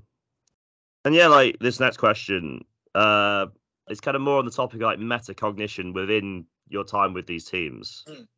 So, when you were part of these teams, obviously across your time with Quidditch, how valuable was team culture to you? Like, is this something you thought about more over time, or has it always been somewhat important to you? Third year of university, was very important to me, because team culture was how we recruited and retained players. And also, I knew we weren't the most talented group of players at Bangor. So I knew we needed to excel in other ways. That was sort of by being fit players, but also just the buy-in and, doing that. I hate the phrase, but I'll use it anyway. Doing like the 1%ers on pitch, where it's if there's a 1% difference between you getting to the ball and not getting to the ball, have you put in the work so that you'll get to the ball? Monarchs, team culture is really important. It was my first big coaching gig alongside like Dev Squad. Dev Squad's probably the most important culture's ever been to me. I was more bothered about the culture than I was the actual coaching for a long time, because players needed to buy in that they were the future of the national team, and that it was worth coming to a bog in Kiel to learn how to play a defence. Mermaids, the culture, my culture was important. The overall culture, I didn't really give too much thought to. Like, there were people going, I'm not really enjoying how we're playing. And it's like, well, we are succeeding. So for me, in the short term, that's the goal, is to, bear in mind, when I joined Mermaids, because I couldn't play for the Monarchs, they did not win a game the previous season. And then I'm made captain of that team. And, I've been a pretty successful player up to that point. I'd just come off captaining a BQC winning side. Yeah. You've got it. I can't not do something. I can't be the guy who's captained Raptors to win BQC and then gets absolutely filled in over summer. So you sort of, the culture there was more, we've got to succeed for the good of what we're doing here. But then it comes to Raptors. Like I spoke about in the previous episode, after my first year, I was going to leave Raptors, but then sort of had a change of heart and was like, I don't want to be one of those people that moans, but then doesn't do anything to change it. So then I made a huge push to change the culture and the attitude of Raptors. And that was something that I tried to do until the day I left. Raptors is a team that means so much to me. And everything I did, I was always pushing for that culture to be the best it can be. That there came points, when I wasn't captain, and maybe towards the twilight of my time with Raptors, where I could sense a cultural shift, sort of away from what myself and James has cultivated for so long. But that was due to a change in player base. A change in who was joining the team, and just sort of an overall change in sort of what Quidditch was striving for. And I didn't always disagree with things that were happening. Nothing major, but it all works up. But part of being a good cultural ambassador is accepting culture has to change. And it's not the Roman Empire is not going to last forever. The wind blows and time turns, and you've got to adjust to that sometimes. What you deem as the culture isn't always going to be what's best for the team. And that was a hard adjustment for me for Raptors, because I felt like with Team England, I'd have the flip side. I just got the culture achieved that I wanted. But then there were a few times at Raptors where, some things happened and I was going, I don't know if this would be the same if I was there. But that's life. I'm not there, or I wasn't there, or I was leaving, and that's part of it. Part of that is culture changes, and culture should change, and adjust for the people that are there for it. Yeah, definitely. It's good to recognise that evolution over time, and obviously, the sport is changing all the time, in terms of what's happening on the pitch, sort of tactically, gameplay wise, rules wise.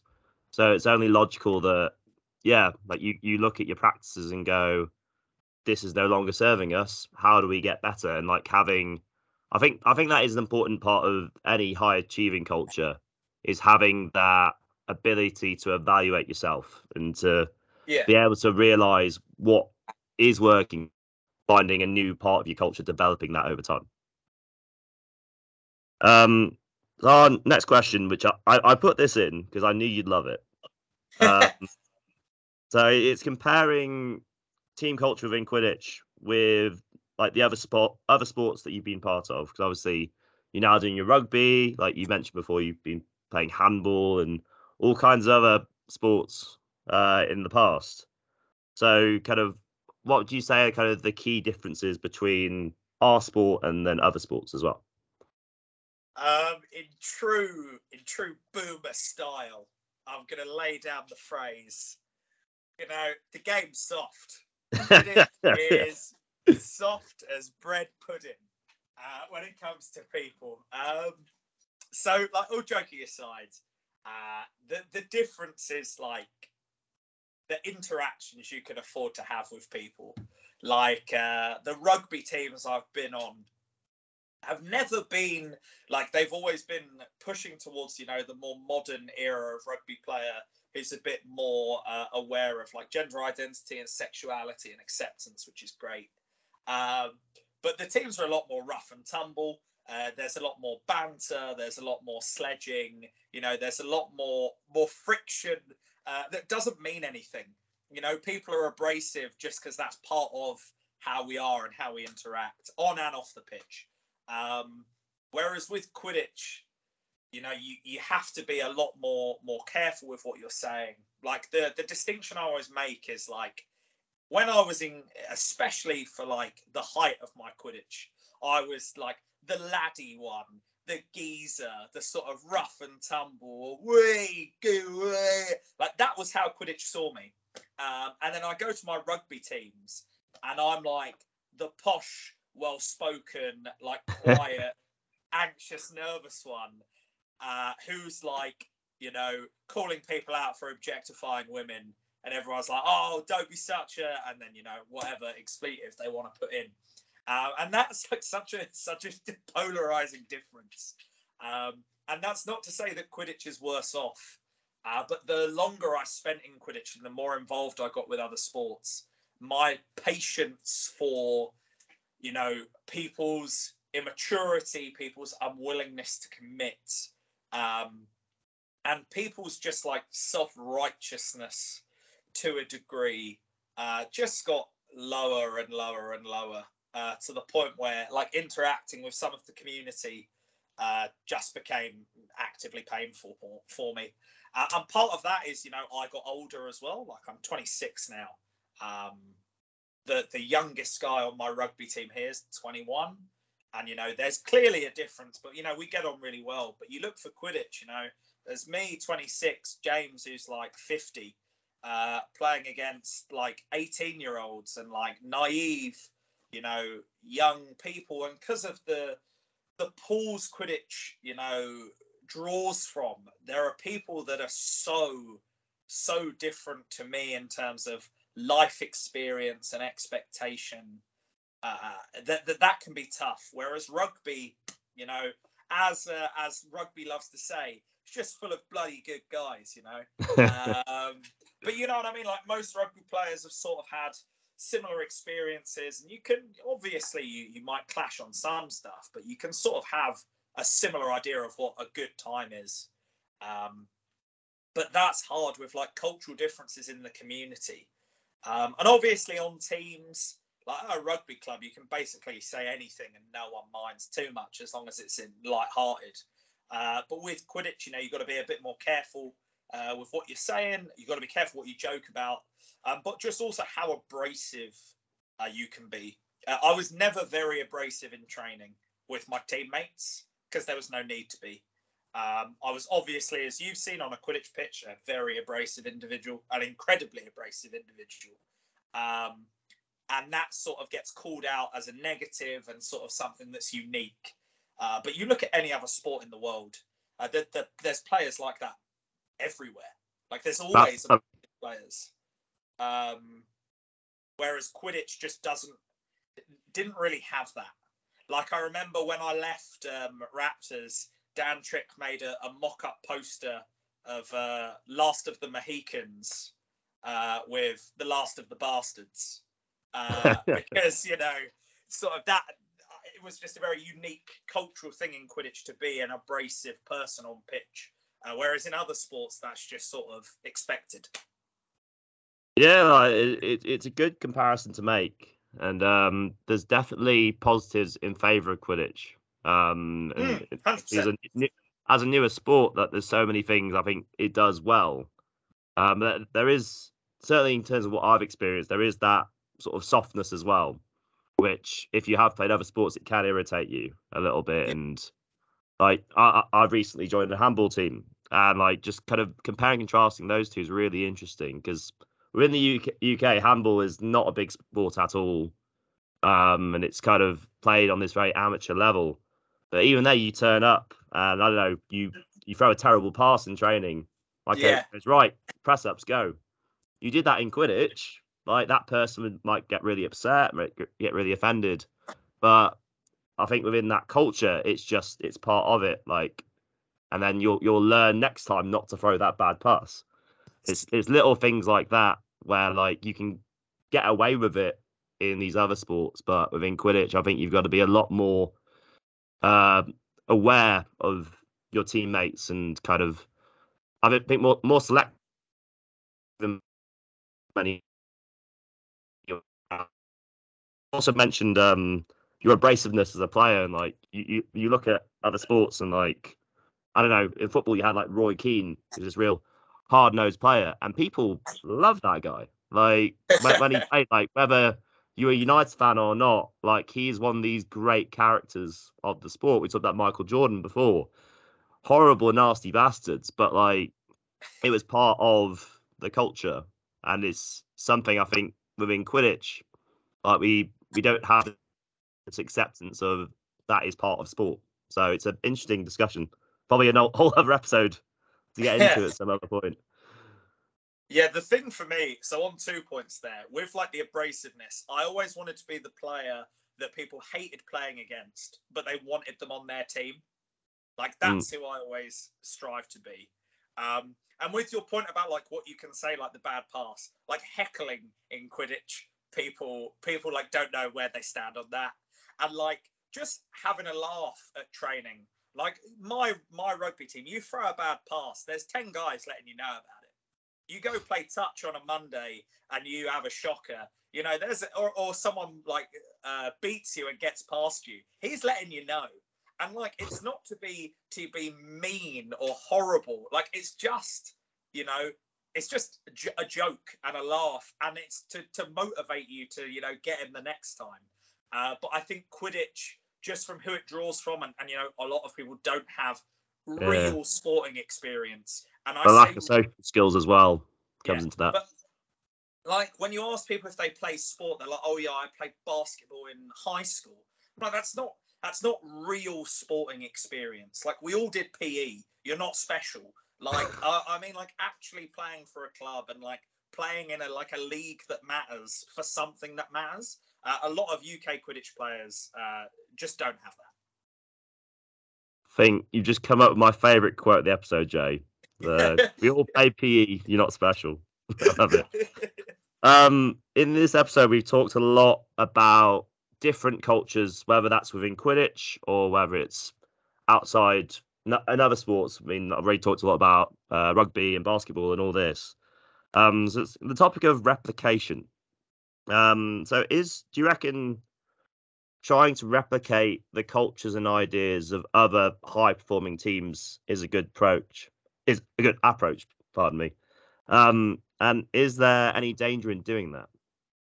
I think you want to replicate but not assimilate. I think that's the right choice of words. Like I always tried to pull from team cultures, professionally and amateur levels that I agreed with. But ultimately, I wanted Raptors culture to be Raptors culture. And I think like culture, you can copy values, but it's hard to copy a person. Like there will not be another Ash Cooper. There will not be another Simon Bidwell. there will not be another Jay Holmes. Hopefully. God forbid. Because these people are so, these coaches, and I know I'm talking about myself, but I know what I did well. Like, they were so unique with what they brought to their teams, and still are unique with what they bring to their teams. No one should be trying to copy exactly. You can take parts of what you like, what attitudes you like, the interactions you like. But ultimately, like, if any leaders are listening to this, you've got to be yourself. Being fake, doing your best Jay Holmes impression is not going to yield you suddenly Raptor results. And it becomes really obvious, doesn't it? Yeah. Well, they put on a funny accent, so it gives them away straight away. But yeah, like, I think you've got to be true, because you've got to. The culture has to fit the team you're going for. I've had it when just coaching, X-Man and Team UK, where the culture that worked for like one group of 20 players doesn't work for the next group of 20 players. And you have to be willing to adjust on the fly. So I think you can take the values, punctuality, aggressiveness, honesty, willingness to work. Like, you should take the values of culture, but you should never try and lead in the same way that someone else does. A good example is, if I tried to copy Ash, I would be a rubbish leader. And if Ash tried to copy me, he would be a rubbish leader. What makes us good, and what makes any leader good, is their uniqueness in their approach to situations. In the same way, like we've talked about football, if Roy Keane and Vincent Kompany tried to replicate how the other led, it wouldn't work for either of them, just because it's not in their nature. So you can replicate values and ideas, but you should never replicate delivery. Because genuinely, like, if I saw someone trying to lead how I lead, I'd be in like a full replication. Their team would not work at all. They can take my values and my strategies and my style, but then work their own ideas into that. You should always try and be yourself. You should never be false with your players. And it comes back to that honesty. Honesty will get you 90% of the way there with anyone you talk to. Mm-hmm. Yeah, I think that's a very kind of good, clear distinction to identify there. Like, it's very good to pick and choose different things from different cultures, and I know, listen to a podcast or read a book and go, oh, that's really good. I'll try something similar for my team, but obviously tailoring it to your individual circumstances, and evolving the culture as it goes. And I think when I was thinking of this question, my mind immediately jumped to one of my favorite films, brilliant film, Cool Runnings. When you look at the true story of the Jamaican bobsleigh team, and partway through the film, there's this whole kind of storyline. I think it's quite important to the film, where one of the team members is looking at the Swiss team, who are really high performing within the bobsleigh community, and like, they're clearly gunning for a gold medal. And he watches them, and he's really inspired by them, and there's nothing wrong with that. And then he cuts to them doing one of their practice runs, and he's trying to get them to count in German, and all of his Jamaican teammates are going, "What's this? What's going on?" And he's going, "Oh, but that's the way the Swiss do things." Yeah. And the overall kind of outcome, the lesson from that film is, yes, there's nothing wrong with being inspired by people, but at the end of the day, like, once the team starts doing things the Jamaican way, they start performing, they start being authentic. And that's the real kind of a message from what is an absolutely brilliant film. Yeah, like, I 100% agree. Like, that's what I like. Like, Raptors culture and Raptors play style was very uniquely Raptors. Like, you can watch that team and say, that is a Velociraptors team. And for me, that is the proudest you can be of something that you've put into making, that you can look at it and go, that is everything that team stands for. And I can clearly see it, and I can clearly see everyone believes in it. Yeah, and I guess sort of looking to Quidditch as well. Like, you had the Team UK standing squad set up for many years, and what's been kind of a key trend since that's been going on is that you get players from all over the UK, and they'll go to these trainings, and a lot of them will bring back what they've learned from the sessions, Yeah. and like you'll then see that replicate in the way those teams play. And for a large part, a lot of it is positive because it's good practices, it's good mentalities, it's lots of good things coming out of it. But then you'll see lesser able teams trying to replicate things that Team UK do tactically, for example. And then you kind of look at that and go, well, that's not working for you because you don't have this player, you don't have that kind of player. Like it's not authentic to what you are as a team. Whereas, say, I don't know, you look at, I think one example that I really admire in Quidditch was the Barcelona Eagles team, who were always made up like a small number of people in their team, but they played authentically sort of Barcelona Quidditch. Yeah. Very different from Barcelona football, but they got the absolute most out of every player, and they looked at the strengths and weaknesses, and yeah, like I feel like that is a kind of a model that, in a way of thinking, we need to strive for. It's not just going, oh, this team does this really like good tactic, we should do it as well. Looking and going, okay, that's really good. Can we do it? Oh, maybe tweak this slightly and then try it, or maybe, oh no, they've got this player, that's not going to work for us, but we've got this player and this player, that's going to work for us. And working that out is a really important process. Let's now move on to the topics of failure and success. Like for you, what would you say the role of failure and success is within team culture?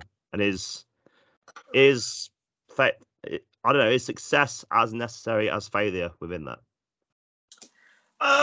Success isn't necessary, but it really helps. Like you learn a lot about people when they're losing, but you also learn a lot about people when they're winning, in terms of complacency, and who's just along for the ride. That was a criticism that I remember dealing out to some mermaids in a team huddle. Whereas some of you are just here coasting for a medal, relying on me and 6 other people to win it for you. And I think so. Winning shows people's true colours, but failure is obviously important.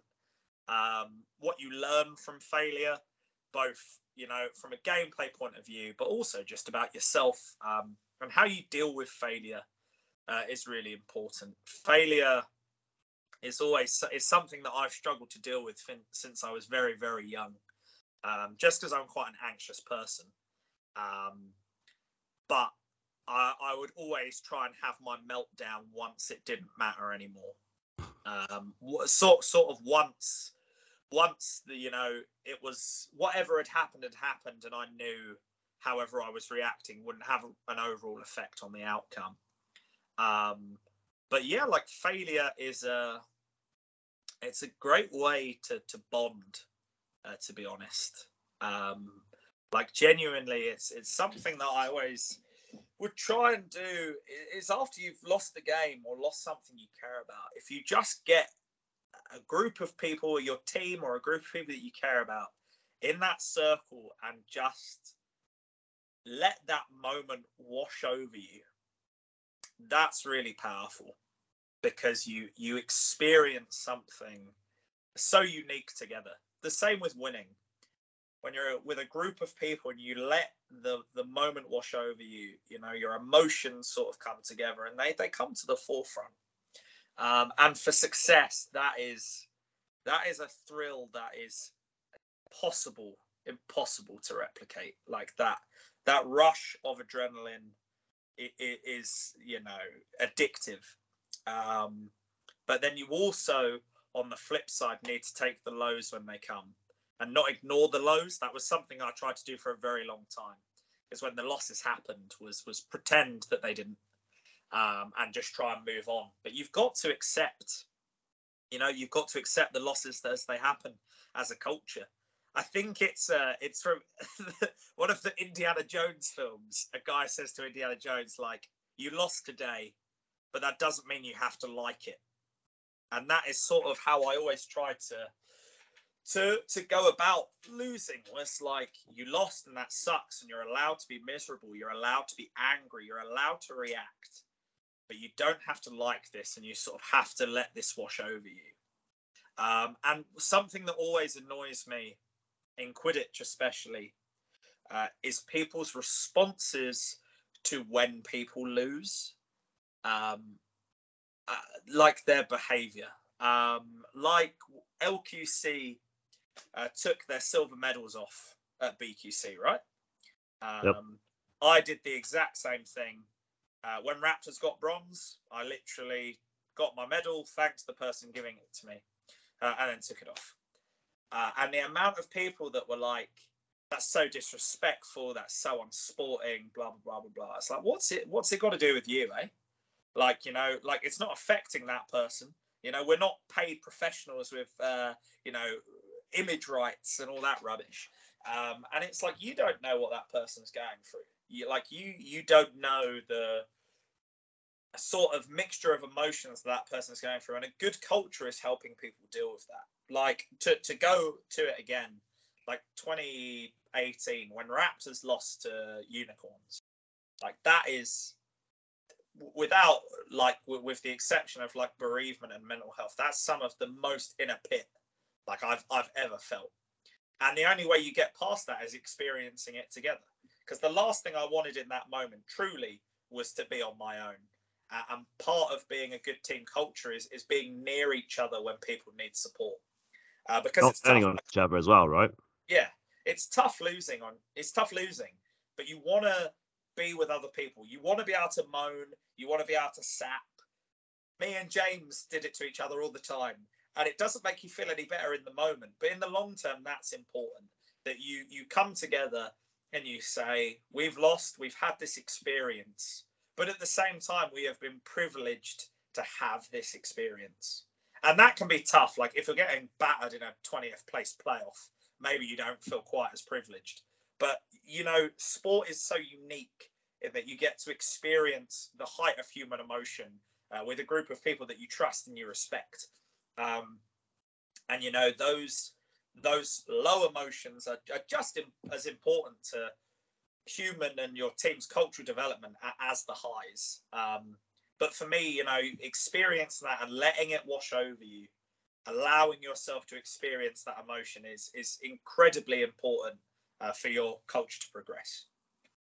Yeah, definitely. And I think with the concepts of failure and success, like they are difficult to quantify. Like there's obvious failure, like winning or losing a game. Like winning is obviously being successful, losing is obviously failing. But it's all about how you set your expectations, isn't it? Yeah. Like if I don't know, you look at, say, I don't know, with Raptors, the expectation is that you win the tournament. Yes. So if you don't win the tournament, then that's a failure. People will see it as a failure. But say, I don't know, you look at the last BQC, if you are Kelpies, for example, who from our last episode clearly had a really enjoyable time. Like I think they won a couple of games, but they also lost a lot of games. And no one's going, oh, Kelpies are awful, whatever. Like, yeah, everyone's going, wow, like, didn't they have a fun time? And like, that's seen as a success. So it's working out like what your expectations are within that, isn't it? Yeah, one of my biggest cultural failures with Raptors was always pushing people to chase the next win.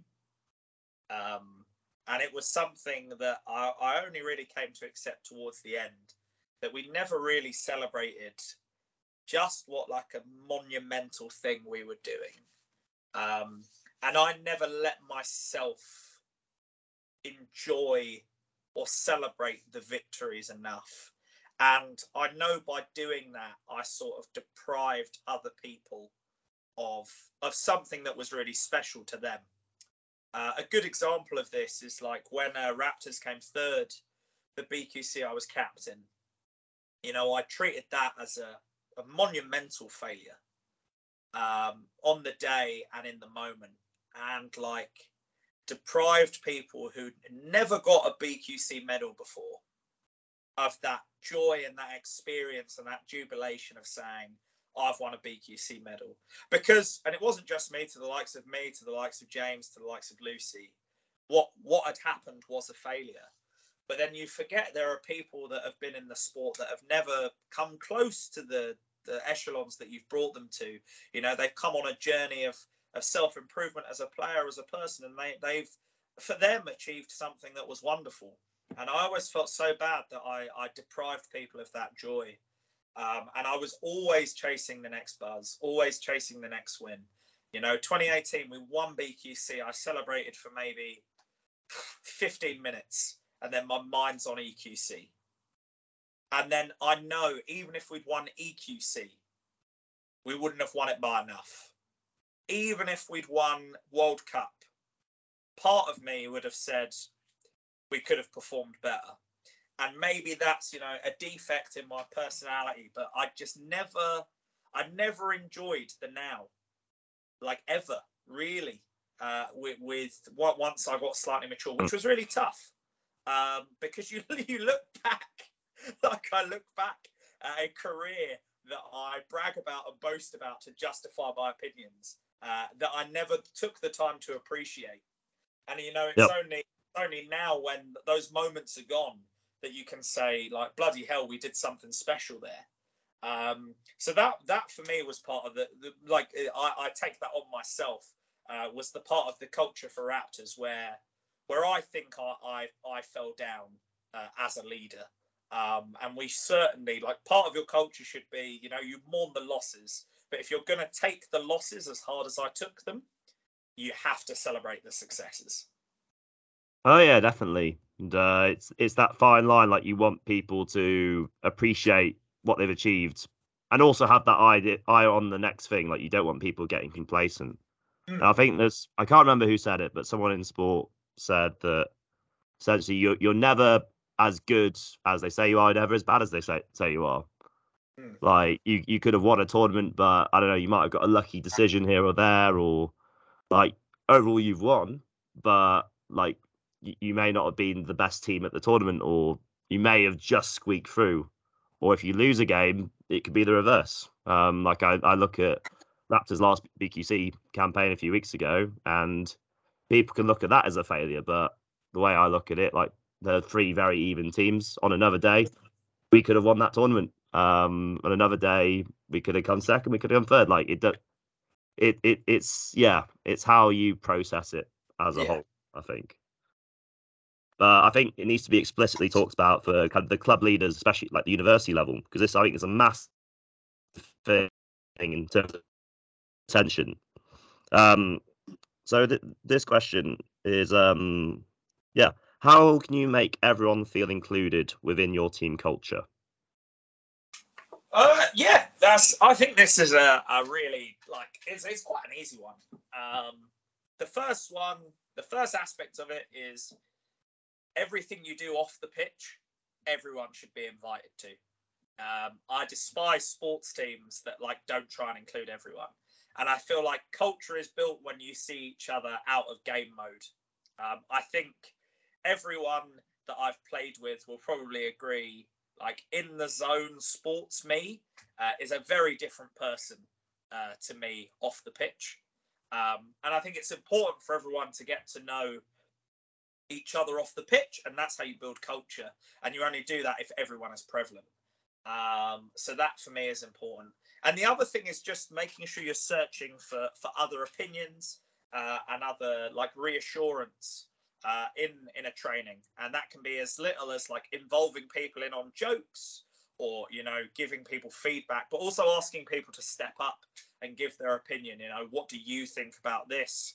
How do you feel about this? Or can you explain this to the group? You know, who doesn't understand this concept? Cool, can X explain it to Y? And it is just about that teamwork, you know, mixing up who people are working with. I know towards, you know, the end of our time with Raptors, you know, James and I always really wanted to be on the same team because we knew what the other person wanted, and, you know, we worked pretty well as a duo. But good culture is, you know, you've got to train with everyone, you've got to play with everyone, you've got to involve everyone. And it's saying to your leaders, to, you know, your cultural conductors and your architects, you know, make sure everyone's contributing, make sure everyone's getting involved. And, you know, the positivity of feedback. You know, it's good to have fun. It's good to be positive. When someone does a good job, you got to tell them, especially at a university level where people are coming to a sport where they literally have no setup for it. You know, when someone does something well, it's really important to say, hey, you've smashed that. But don't just tell them they've done well. Tell them what they've done well. So it was like, I always would give some unique compliments, or I'd be like, that was a great throw. I really liked how you followed through with your wrist when you gave that pass. And people look at you and they're like, you're a strange man for saying things. But, you know, it's things like that, like specification of what people have done well really helps them feel involved. But for me, like, it is just that social dynamic, having lunch together, you know, making sure team discussions are everyone, not just the first team, is how you make everyone feel involved. And not being patronizing to people that are maybe less able. Like, I always tried to make a point of never being patronizing or condescending, because I despise that myself when people do it to me. And Quidditch people did that to me a lot because they actually just thought I was stupid. But yeah, so it's things like that. That's how you make people want to get involved. That's how you make people want to stay. Like, you hear people say like, oh, my team won't commit to 2 trainings a week. It's like, no, what they won't commit is to spending 2 weeks in your culture or 2 weeks with you. It's not the sports problem. It's the cultural problem. Like, people don't want to turn up because what you're doing is crap. It's not that they don't want to turn up because they don't enjoy the sport. Yeah, definitely. I think kind of what I draw from that is the idea of involving people in the process, like treating them equally. Like, they may not have the years of experience or the talent, like, necessarily, but allowing them to be part of that process. Like, you see a lot within teaching, the use of questioning, and like nominating people to answer questions, and either working in smaller groups to see who can come up with the answer within that setting. And just trying to add a few of those things into Quidditch, I think, is also really valuable. Like, making sure people's voices are heard, making sure everyone, maybe if they're not, even not piping up with an answer all the time, or they're not a leader, just making sure that their opinion matters and them understanding what's going on matters, basically. So our next question, these questions are kind of more, we've talked a lot about leadership and kind of being the leader in these team cultures, but these questions are more kind of for people who are players, kind of people who have no responsibility within these environments. So especially this next question, like, if you are like a player without a role of power, like, what can you do to positively impact team culture? Yeah, so, like, the main thing is just being a supportive and respectful teammate. You know, gassing people up when they do well. When people are down, you try and pick them up. But it's the little things like being punctual, listening to the coaches, making sure you're putting effort in, and just keeping other people accountable. Like, being a good teammate, I don't think is particularly hard.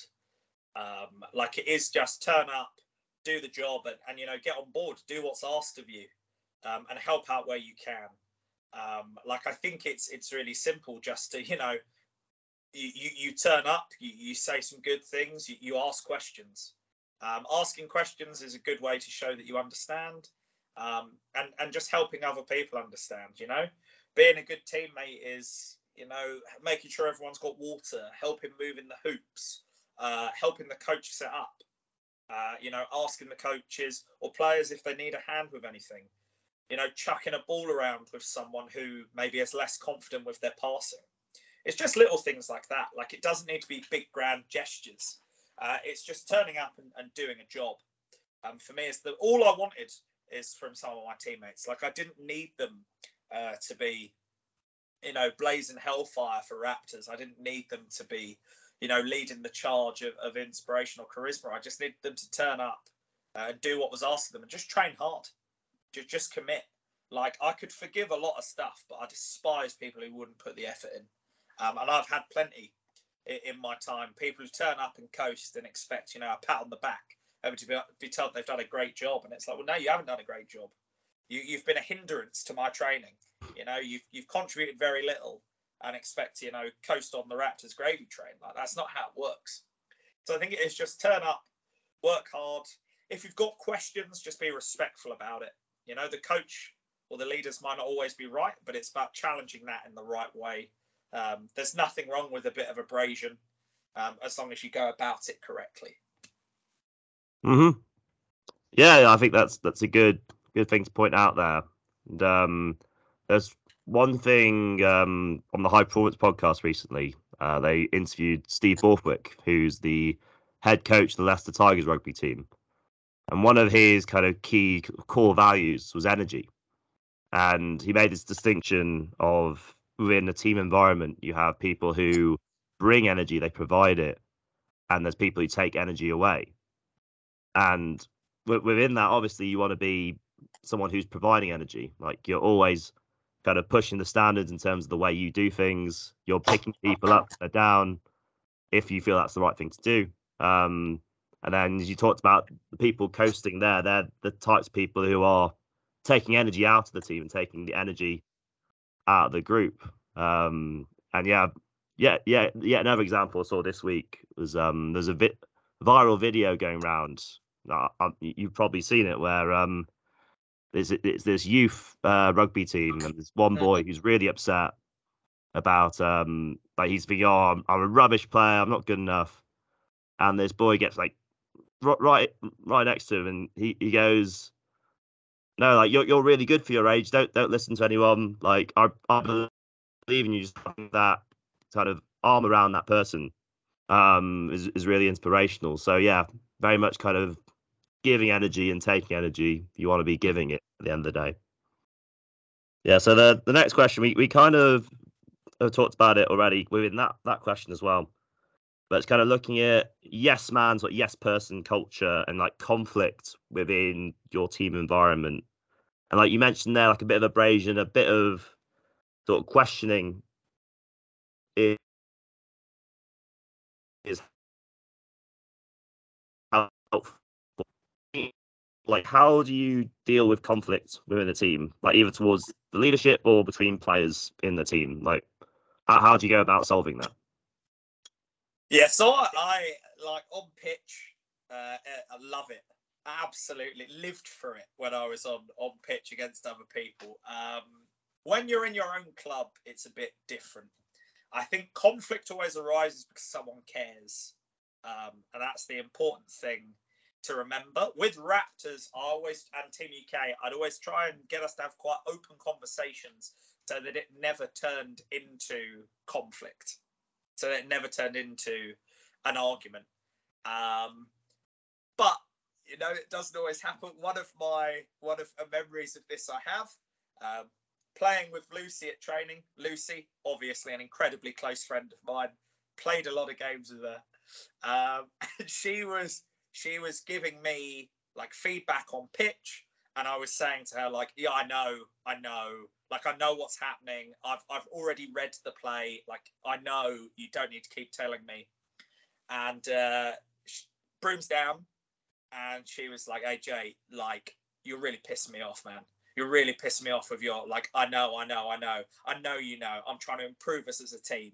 And I was like, "You don't need to be speaking down to me. Like I can read the game here. I just feel like you're patronising me and belittling me." And we had a bit of a tiff. And I could see like everyone was looking, and they were like, "Oh Christ, here we go." And then we went and we had some water, and I picked up my orange juice, and I was like, "Lucy, do you want some orange juice?" And she was like, "Yeah." She took some orange juice, and we were both like, "Glad we got that sorted, eh?"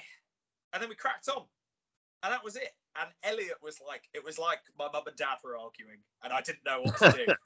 But the thing for us was like, you're allowed to have that conflict, that abrasion, as long as you see that, it's not personal. You don't mean anything by it, We both had something we had to say to each other. We said it, and then we moved on. And for the rest of the drill, we smashed it. You even have a laugh about it. Like abrasion and conflict comes from caring and from an unmet need. A teammate isn't meeting a need that you need them to meet. and a teammate hasn't registered or recognised that they need to meet a factor. So, you know, if things do flare up, obviously there's going to be times if it's just someone saying, I hate you, well, I think you're an XYZ, that's where you've got to intervene. But sometimes for me, you've got to let conflict play out a little bit, you know, just so people get an edge on each other. Like some of the teammates that I'm closest with, you sort of feel each other out in those arguments, right? Like one of you goes a bit too hard in a tackle, and you say like, oh, maybe with more expletives, like, what are you doing? What do you think you're doing? What are you tackling me like that for? And then your teammate says something back to you, and they're like, well, you know, X, Y, Z. And you have that little like clash. You lock horns, but then after that, you're close to teammates. You know, you build from these experiences. So it's about, as a coach, I always wanted to let it play out a bit to see how players reacted. Like we had it at Team UK and Team England. Sometimes it gets a bit fiery, and a lot of coaches want to douse that straight away because they go, "Oh, we can't have the niggle. We can't have people being abrasive." But I was like, "That's what I want. Like, let's have that for 10 minutes. Let's let people get into each other a bit and see what we learn from it." Because at the top level, those are great games. Those are fantastic games to be a part of. And that shows me how someone's going to react in that situation in actuality. Because I've had it where teammates have said, like, I've been arguing with the ref and we're getting the calls, and I'm arguing with the other team. And I've had teammates come up to me and they're like, you need to calm down. And I'm like, I'm actually fine. Like, this is all for show. This is all for the theatre of it going our way. Like, I'm doing this just for effect. Like, you don't need to worry about me. But their captain over there, that guy is pissed off. That guy is angry. And he's going to make a bad decision now. And the next play, I know he's going to make a mistake. And you only get over those experiences just through having them in training. Because if everyone's best friends holding hands, singing Kumbaya all the time, when your team actually comes up against it, they'll turn on each other straight away. You know, blame, fingers get pointed. Whereas if you allow a little bit of that in training, you let people rub each other up the wrong way, you know, you piss each other off a bit, that's only good for your team. Yeah, I think that's fascinating, Jay, honestly. Because, like, as you said, like, the initial thought of any person, especially in Quidditch, is to shut that down immediately. But I do think in my own experience, like, allowing that conflict and resolving that conflict is really powerful. I can think about my time at Southampton, and there are certainly times when I think, for example, with Andrew Olick, like these two guys mean the absolute world to me, and I'm not afraid to say that. Like they're brilliant teammates, they're brilliant people, but we've not always seen eye to eye on certain things. And like there's been times in say training or because we have that kind of competitive mindset and that sort of will to win and like this matters to us where we've had our disagreements, but I think after we kind of got through that and we understood where each other was coming from, that bond between us became so much stronger. So there's obviously there's a negative side to conflict, but also being sort of mature enough to resolve it is also massively powerful as well. Yeah, well, you look at like Merc tournaments. One of the things I loved the most was playing against my mates because you can get at them. You know what they're going to do. They know what you're going to do. And you can chip off at them, which was great. Is the other thing that Quidditch ruins for me is like the chippiness on pitch. Like we're so quick to shut down anything. And like, firstly, it's great spectacle. Like it is great to watch two people properly going at each other. But like that's good for the game. That's good for players to have, you know, a bit of abrasion, a bit of altercation. It's what I loved at Merc tournaments, you know, where you'd go against. I had it with Warren at Jurassic, where he fouled me, and then we're going off at each other, and we both know it's nothing personal. It's just part of the game. And then after the game, you give each other a hug, and you go, "That's a laugh, wasn't it?" Like, yeah, whatever. Whereas Quidditch is in this mindset I'll use you as an example, Fraser. The Yeah. semi-final, you know, Doug says something to you and squares up to you a bit. You push Doug away. Yeah. It's over. I love it personally. I'm watching that game. That's cracking spectacle. People clearly care. The game's getting a bit oi. Perfect, good game. And then the game's like, oh no, we're going to have to give you a yellow card for unsportsmanlike conduct or disrespect. And refs are like, oh, we're worried the game's getting a bit heated. I'm like, it's the semi-final of BQC. Of course it's going to get heated, but it makes it a good game. Like, there's a difference between heated and nasty. And I think, a bit of heat, a bit of locking horns is good for player development, but it's also good for, like, a bit of spectacle as well. And it's one of the things that annoys me that Quidditch is so quick to try and stamp out anything that could be, like, remotely registered as conflict. Yeah, it's a very good example to draw on. And like, I think what people need to know about that and kind of what happened, like, it was just a moment where tensions boiled over. And in the moment, myself and Doug, like, obviously weren't in agreement about something. But then straight after the full-time whistle blows, like, Doug comes to me and goes, "Hey mate, we both play rugby. Like, we know it's a part of the game." We shook hands straight away, and like that was it. And like, although in that moment, like, I don't think either of us were particularly fond of each other, but afterwards we could look each other in the eye and understand the context of why we behaved in that way, and were able to apologise to each other. Well, look at when I squared up to Greenhouse at EQT. That was quality spectacle. Yeah. And everyone's rushing over as if there's going to be a fight. It's like, of course there isn't. Of course there's not going to be a fight. I'm defending my teammate. He's unhappy with what's gone on. We've had a bit of to and fro, and that's it. That's all it is. And then you move past it. But a lot of Quidditch people are so, like, conflict aversive that it just becomes like hysteria as soon as someone raises their voice. Yeah, definitely. But it's good to talk about this kind of stuff, and allow people to understand sort of, I guess, the darker arts of sport. Yeah. Maybe that don't understand it in the same way. This next topic, I think we've ducked in and out of so far, but it's the off-field stuff, kind of in the downtime. So I know, I'm pretty sure I know what you're going to say to this, but how important is bonding in the downtime, in between training and tournaments? Sort of doing like both like organized fun and like organic fun. And then like another question on top of that, like, does it matter whether teammates are friends or not? So this was the thing that sort of became my point of difference as a person involved in teams, was like my ability to bring players together socially and help them interact and help them get on with each other. Like, when I first started playing, I didn't think people needed to be friends.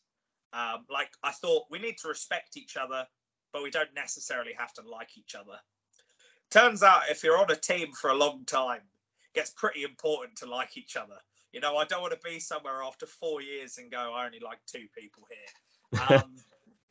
I think respect is the key thing, but I want my teammates to like each other. They don't need to be best friends. Like, they don't need to be, groomsmen and bridesmaids at each other's weddings. But I need them to be able to, shoot the breeze, get on, enjoy each other's company. And that's why I think team meals, team days out, having a fairly active, chat between players is really important, because that's where you build the bonds. Like, James is one of my closest friends in the world. He didn't become that from the 103 games we played together.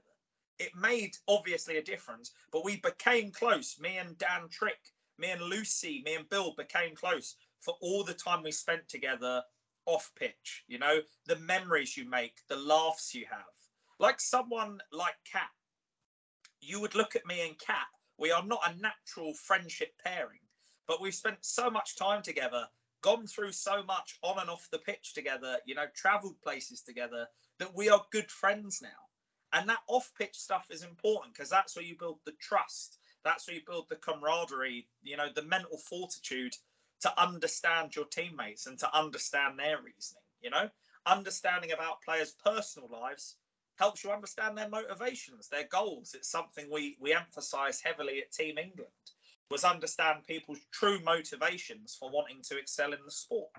And I think it's often neglected part of most sports that people could learn from. But yeah, the off-field stuff, your leaders still need to be leaders. You know, they can let their hair down, they can have a good time. God knows I did, as you saw, Fraser. Yeah.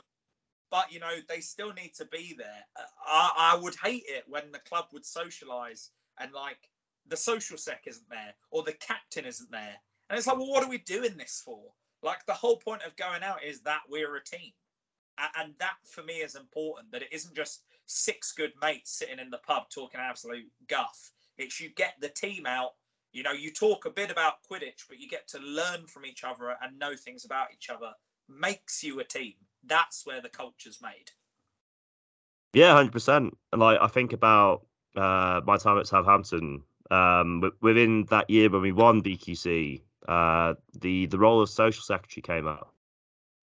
There's a vacant position, and me as a very keen, wide-eyed freshman, yeah, I'll apply for that. Why not? So I became the social secretary, and kind of my goal going into that was sort of to bring us together as a club, because we were quite a big club by that point. We had the second team going. We obviously had the first team, who are kind of the established players, been playing for 1, 2, some cases 3 years, and just trying to provide opportunities to bring those people together and like to get them thinking the same way and understanding each other. So when I got that role, I was like, right, we're going to have a social every week, and it's completely optional, but obviously the more you turn up to, the better. And if you're part of the committee, like, that's even better, because you're showing as a leader that this is really important. But we have times when we go out. We also had things where, I know, we just meet up in a room at university. I mean, there's one time we had, do you know the Harry Potter Quidditch World Cup PlayStation game? It's where I got all my tactics from. So. Yeah, that absolute iconic game. We did a FIFA style tournament with that. And like, we had some board games as well. There's one time we did like a team building night, and we did some like team building games, and some of them honestly weren't very good. Some of them were quite fun, but we went through that experience together. So when we got to these big games at PQC and EQC at the end of the season, like, we knew each other that bit better, and we understood each other. And yeah, although I might not be best mates with a Gemma Fripp, or I don't know, a Nata Bear or whatever, I can now understand them as players. And yeah, I think like building those bonds off the pitch, like, it will help you so much more when you're on that pitch together. Well, look at me and you, Fraser. Like, when you joined Raptors, like, we had a lot of history playing against each other. We have history of you reffing me. But all it takes is, like, we sit in the pub together once, we have a meal and a drink and a chat and a laugh, and then you go, we're not that different. Yeah, he's just another bloke.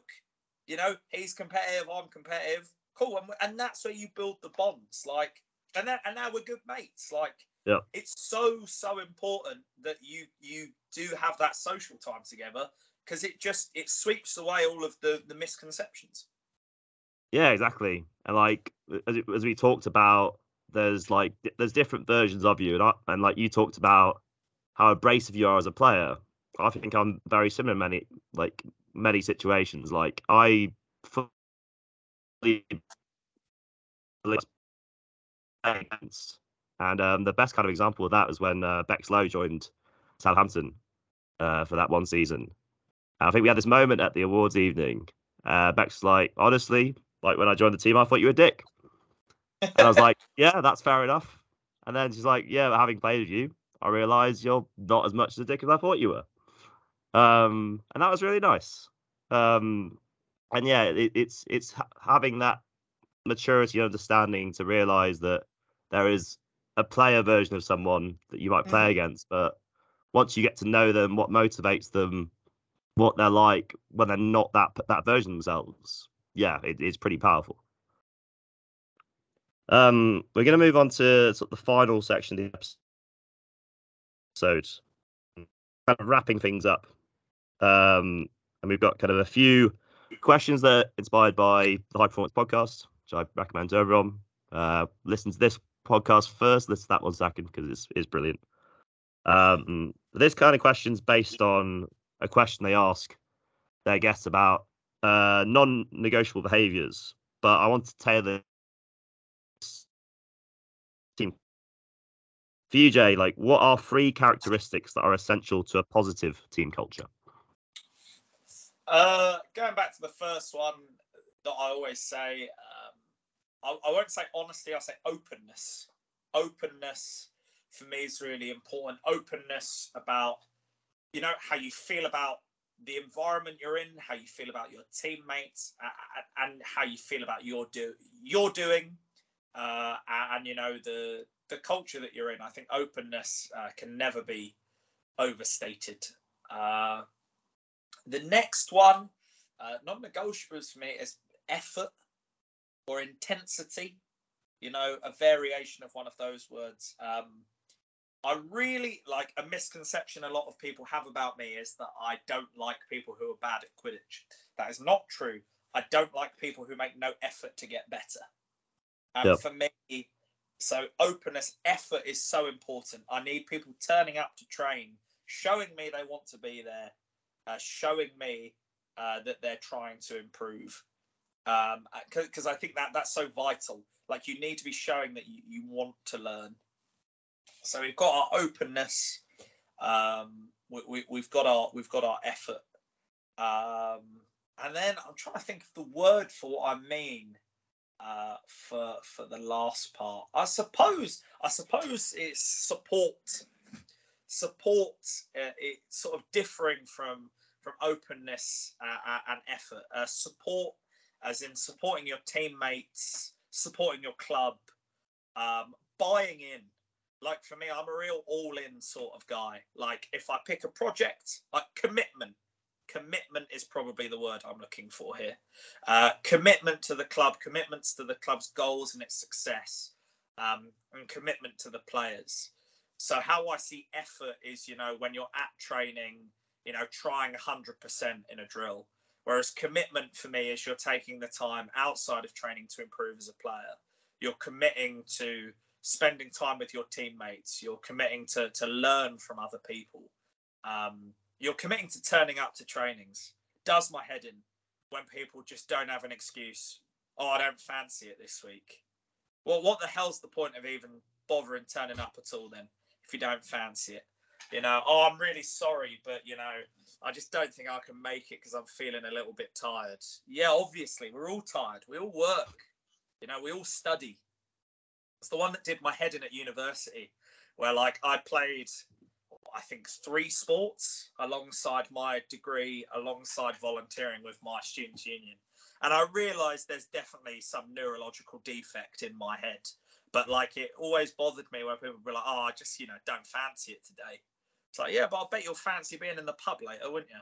I bet you'll fancy sinking 40 quid down at a bar, getting smashed and waking up with a hangover. That's always commitment to the cause is a phrase you've probably heard me use.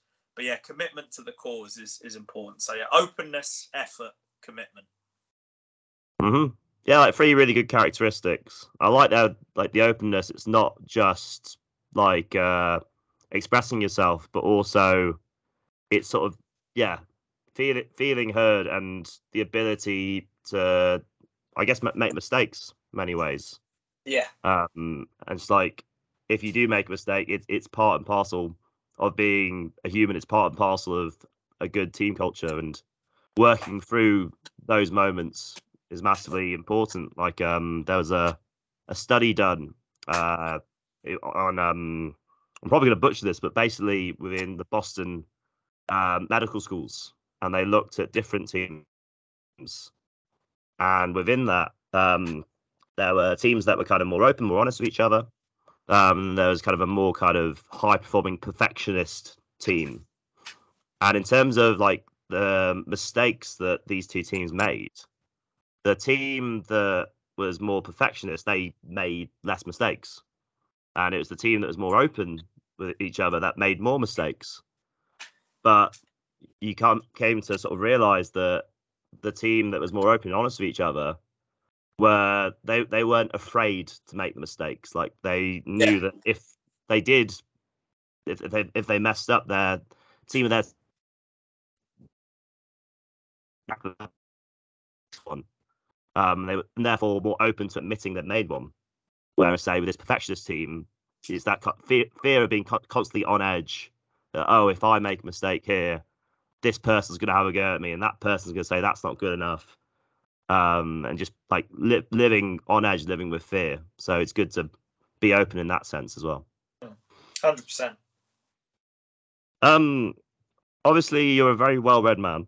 Do you have any recommendations about any books or podcasts or resources where people can learn more about building a positive team culture? Yeah, like I've read lots of books, and I read a lot of like psychology papers as well. The one book, I'll just go for one so I don't rattle off 50. The one book that really changed my approach to team culture is called 11 Rings by Phil Jackson. And it's the story of how he won 11 championships with the Chicago Bulls and the Los Angeles Lakers. But within that book, he talks about, the book is less about the championships and more about how he built a team culture, how he dealt with players, the psychology behind tribe mentality in like early humans and how that's still relevant for us today. And that for me really changed how I approached Team UK and Raptors to a degree. Would highly recommend it. It talks about dealing with difficult personalities, dealing with different types of people, you know, the mental strain being a leader can take on you. So yeah, that was a really important book to me because it just taught me so much about what I was doing right and what I was doing wrong. But I honestly, just any sports psychology book is going to have something in there that's worth reading, whether you agree or disagree with it. They're all worth a look. And to echo your points, the High Performance podcast it is an absolute banger when it comes to understanding the psychology behind people and things like that. But for me, it was just about trying to read, you know, as much as humanly possible. I read a lot about sports psychology, social psychology, even military psychology and things like that to just understand people's mindsets. And then, you know, the studies on like how adrenaline affects our thought process, how different emotions affect our ability to think. I'd even look at things like how weather effects affected sport and people's perceptions of how they could play. And these things might make only a 0.01 difference, but you never know if that little tidbit of knowledge that you've got in the back of your mind is going to make a difference to you as a culture or as a player. Yeah, definitely two really good recommendations there. And like, I think about in terms of resources and reading books and list of podcasts and stuff. Like a lot of the stuff we talk about, certainly within this episode, and yeah, if you listen to the High Performance podcast, it's brilliant, but you're not going to relate to everything that's said or everything you read. Like they're all a variation on a theme, and some things will be really impactful for you, some things won't. Like the Johnny Wilkinson episode, for example, is incredibly confusing. But for some people, it's mind blowing. Whereas, say, I don't know, there's the episode with Kasper Schmeichel, for example, the Leicester City goalkeeper, where he's talking about how his dream of winning the Premier League was because he lived such a privileged upbringing, being the son of Peter Schmeichel, this famous footballer, that he was chasing something that he couldn't buy, something that only he could attain through his effort. And yeah, there's certain things that you won't get, but you can pick and choose and then try and apply those things to your own life. It's one of those things you can never learn too much, right? Like that's how I've always tried to be in Quidditch and just in my life, that there's never going to be a problem that you know too much stuff or you know too much about a subject. Like throw yourself into it. And something that's important for Quidditch is you've got to actively seek out the knowledge. You know, there's so few of us who are qualified or experienced enough to give all the answers. but also have the time to do so. It's about Quidditch players need to be a lot more forthright in finding out their own answers rather than just waiting for someone to tell them. Yeah, exactly. And I think that's something we're really good at on this podcast. So I'm going to blow my own trumpet, kind of bringing those voices to light and sharing that insight. So these final two questions, I guess there's a chance for you to blow some smoke up people's asses and do all that kind of stuff. So it's looking at people who inspired you, firstly. So can you name three people, firstly within Quidditch, and then three people outside of Quidditch, or maybe in other sports or walks of life, who've inspired you as a cultural leader? Oh, three people within Quidditch. Let's have a look. Banger, Anna Barton, close friend. Andrew will be very unhappy I didn't say him. But Anna was really good at like bringing us together as a team, making everyone feel valued, and like helping put up with the quirks of all of our little nuances as people. She was great at bringing our team together. Everyone respected Anna. Everyone loved Anna, and she was just a great team woman. And she can take part responsibility for the Quidditch monster that I've become.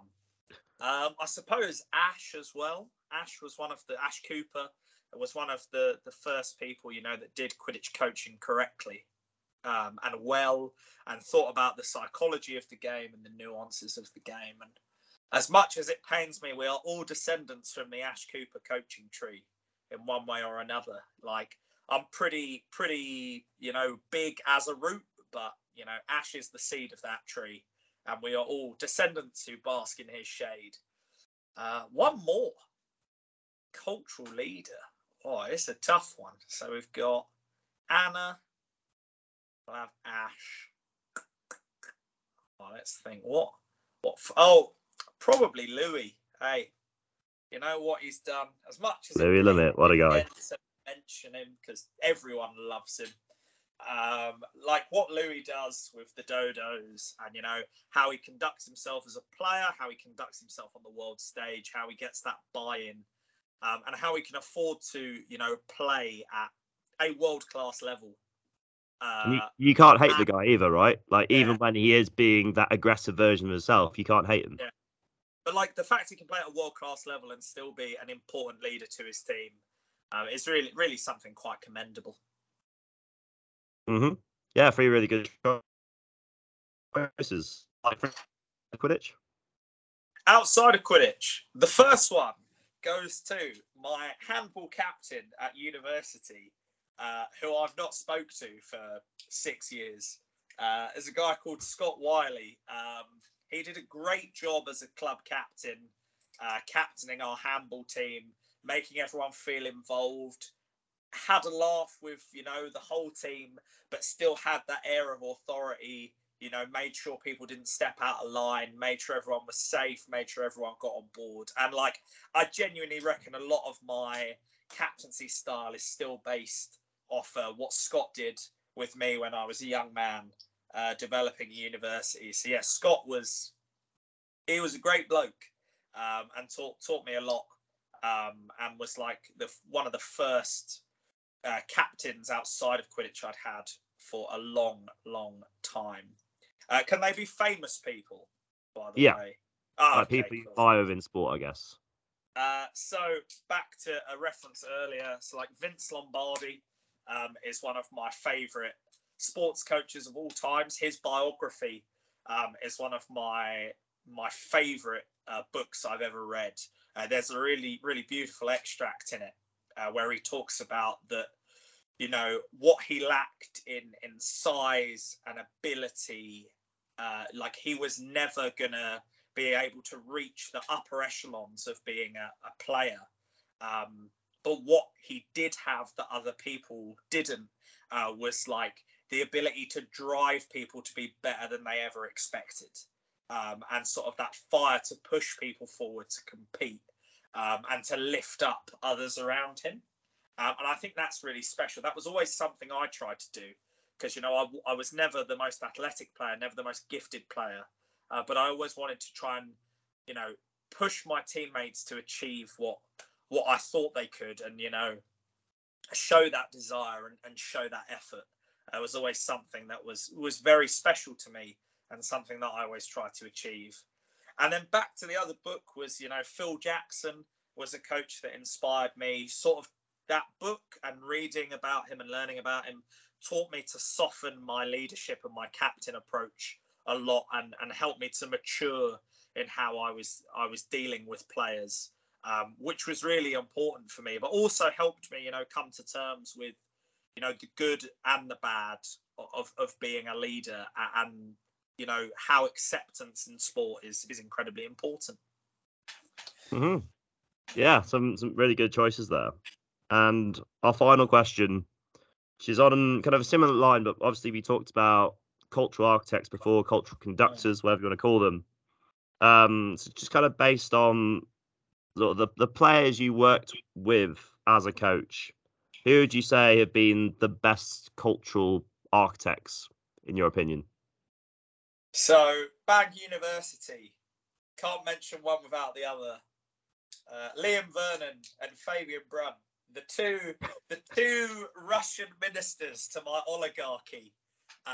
They were all in on the culture and did everything they possibly could to support me, and they were so committed to the team, like to the point like they are my closest friends, and still are, and we went through so much together, but they were pivotal and vital in making sure that Bangor team succeeded, and they were always, you know, they were my conscience for when I was going, is what I'm doing actually worthwhile here, fellas? And sometimes they go, yeah, you're all good, and other times they go, you're full of rubbish, Holmes.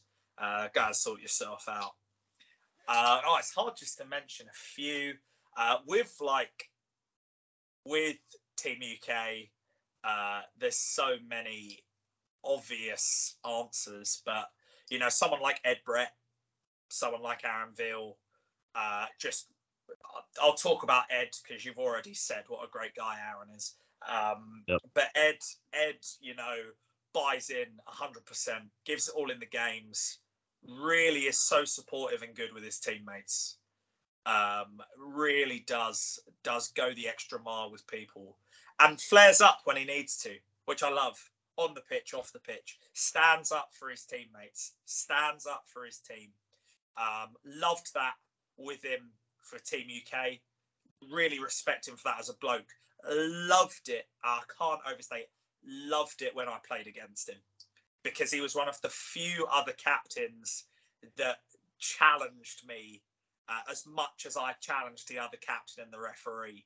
And we would always say, like, me and Ed are pretty good friends, but when we played Raptors Werewolves, when we played Merc tournaments against each other, we would always flare up and chip off at each other, and have a great time. Have a great time doing it. So I'd say Ed's there. And then I'm trying to think, for Raptors is a tough one because there's so many. But just for how much he's changed, I'll probably say Trick as well, Dan Trick. Not to overstate, you know, the great work that, like, Kat, Lucy, Marsha as well. Marsha, like, an understated, doesn't speak up, but buys in, shows all the effort, shows those qualities. But, like, obviously Dan took over for me in the captaincy, carried on the culture, you know, matured a lot. Like, I know we're similar ages. We both matured a lot as we grew up, but how he's developed, not just as a leader at Raptors, but as a leader at Team England, you know, he's one of the people that the team look to now to push them along. I think from the reputation Dan had as an angry little man kicking a tree, being, you know, a vital cog in the Team UK setup, Team England setup, sorry, is really quite special for me to see. Mm-hmm. Yeah, it's good to point those people out and kind of give them the respect they deserve. And also just to highlight that, although we spoke about everything that you've done as an individual, as a cultural leader, there are these other people out there. There are these other examples that people can look to. So it's good to share that awareness. Yeah, it wouldn't be much of a culture if it was me just shouting in a field on my own. Like, it only works with all these people buying in. And I am eternally grateful to everyone who's been on a team with me that's bought in, you know, giving me a chance, giving the culture a chance. I'm hoping the success that we've had it is something that they are happy with. Yeah, true. We're gonna wrap it up there. But yeah, Jay, I know at this off air we were kind of like, we have no idea where this conversation is gonna go. And it is fascinating. We could generally talk for like another 2 or 3 hours on this. Because there is so much nuance to it. There's so much stuff that feels really obvious as well.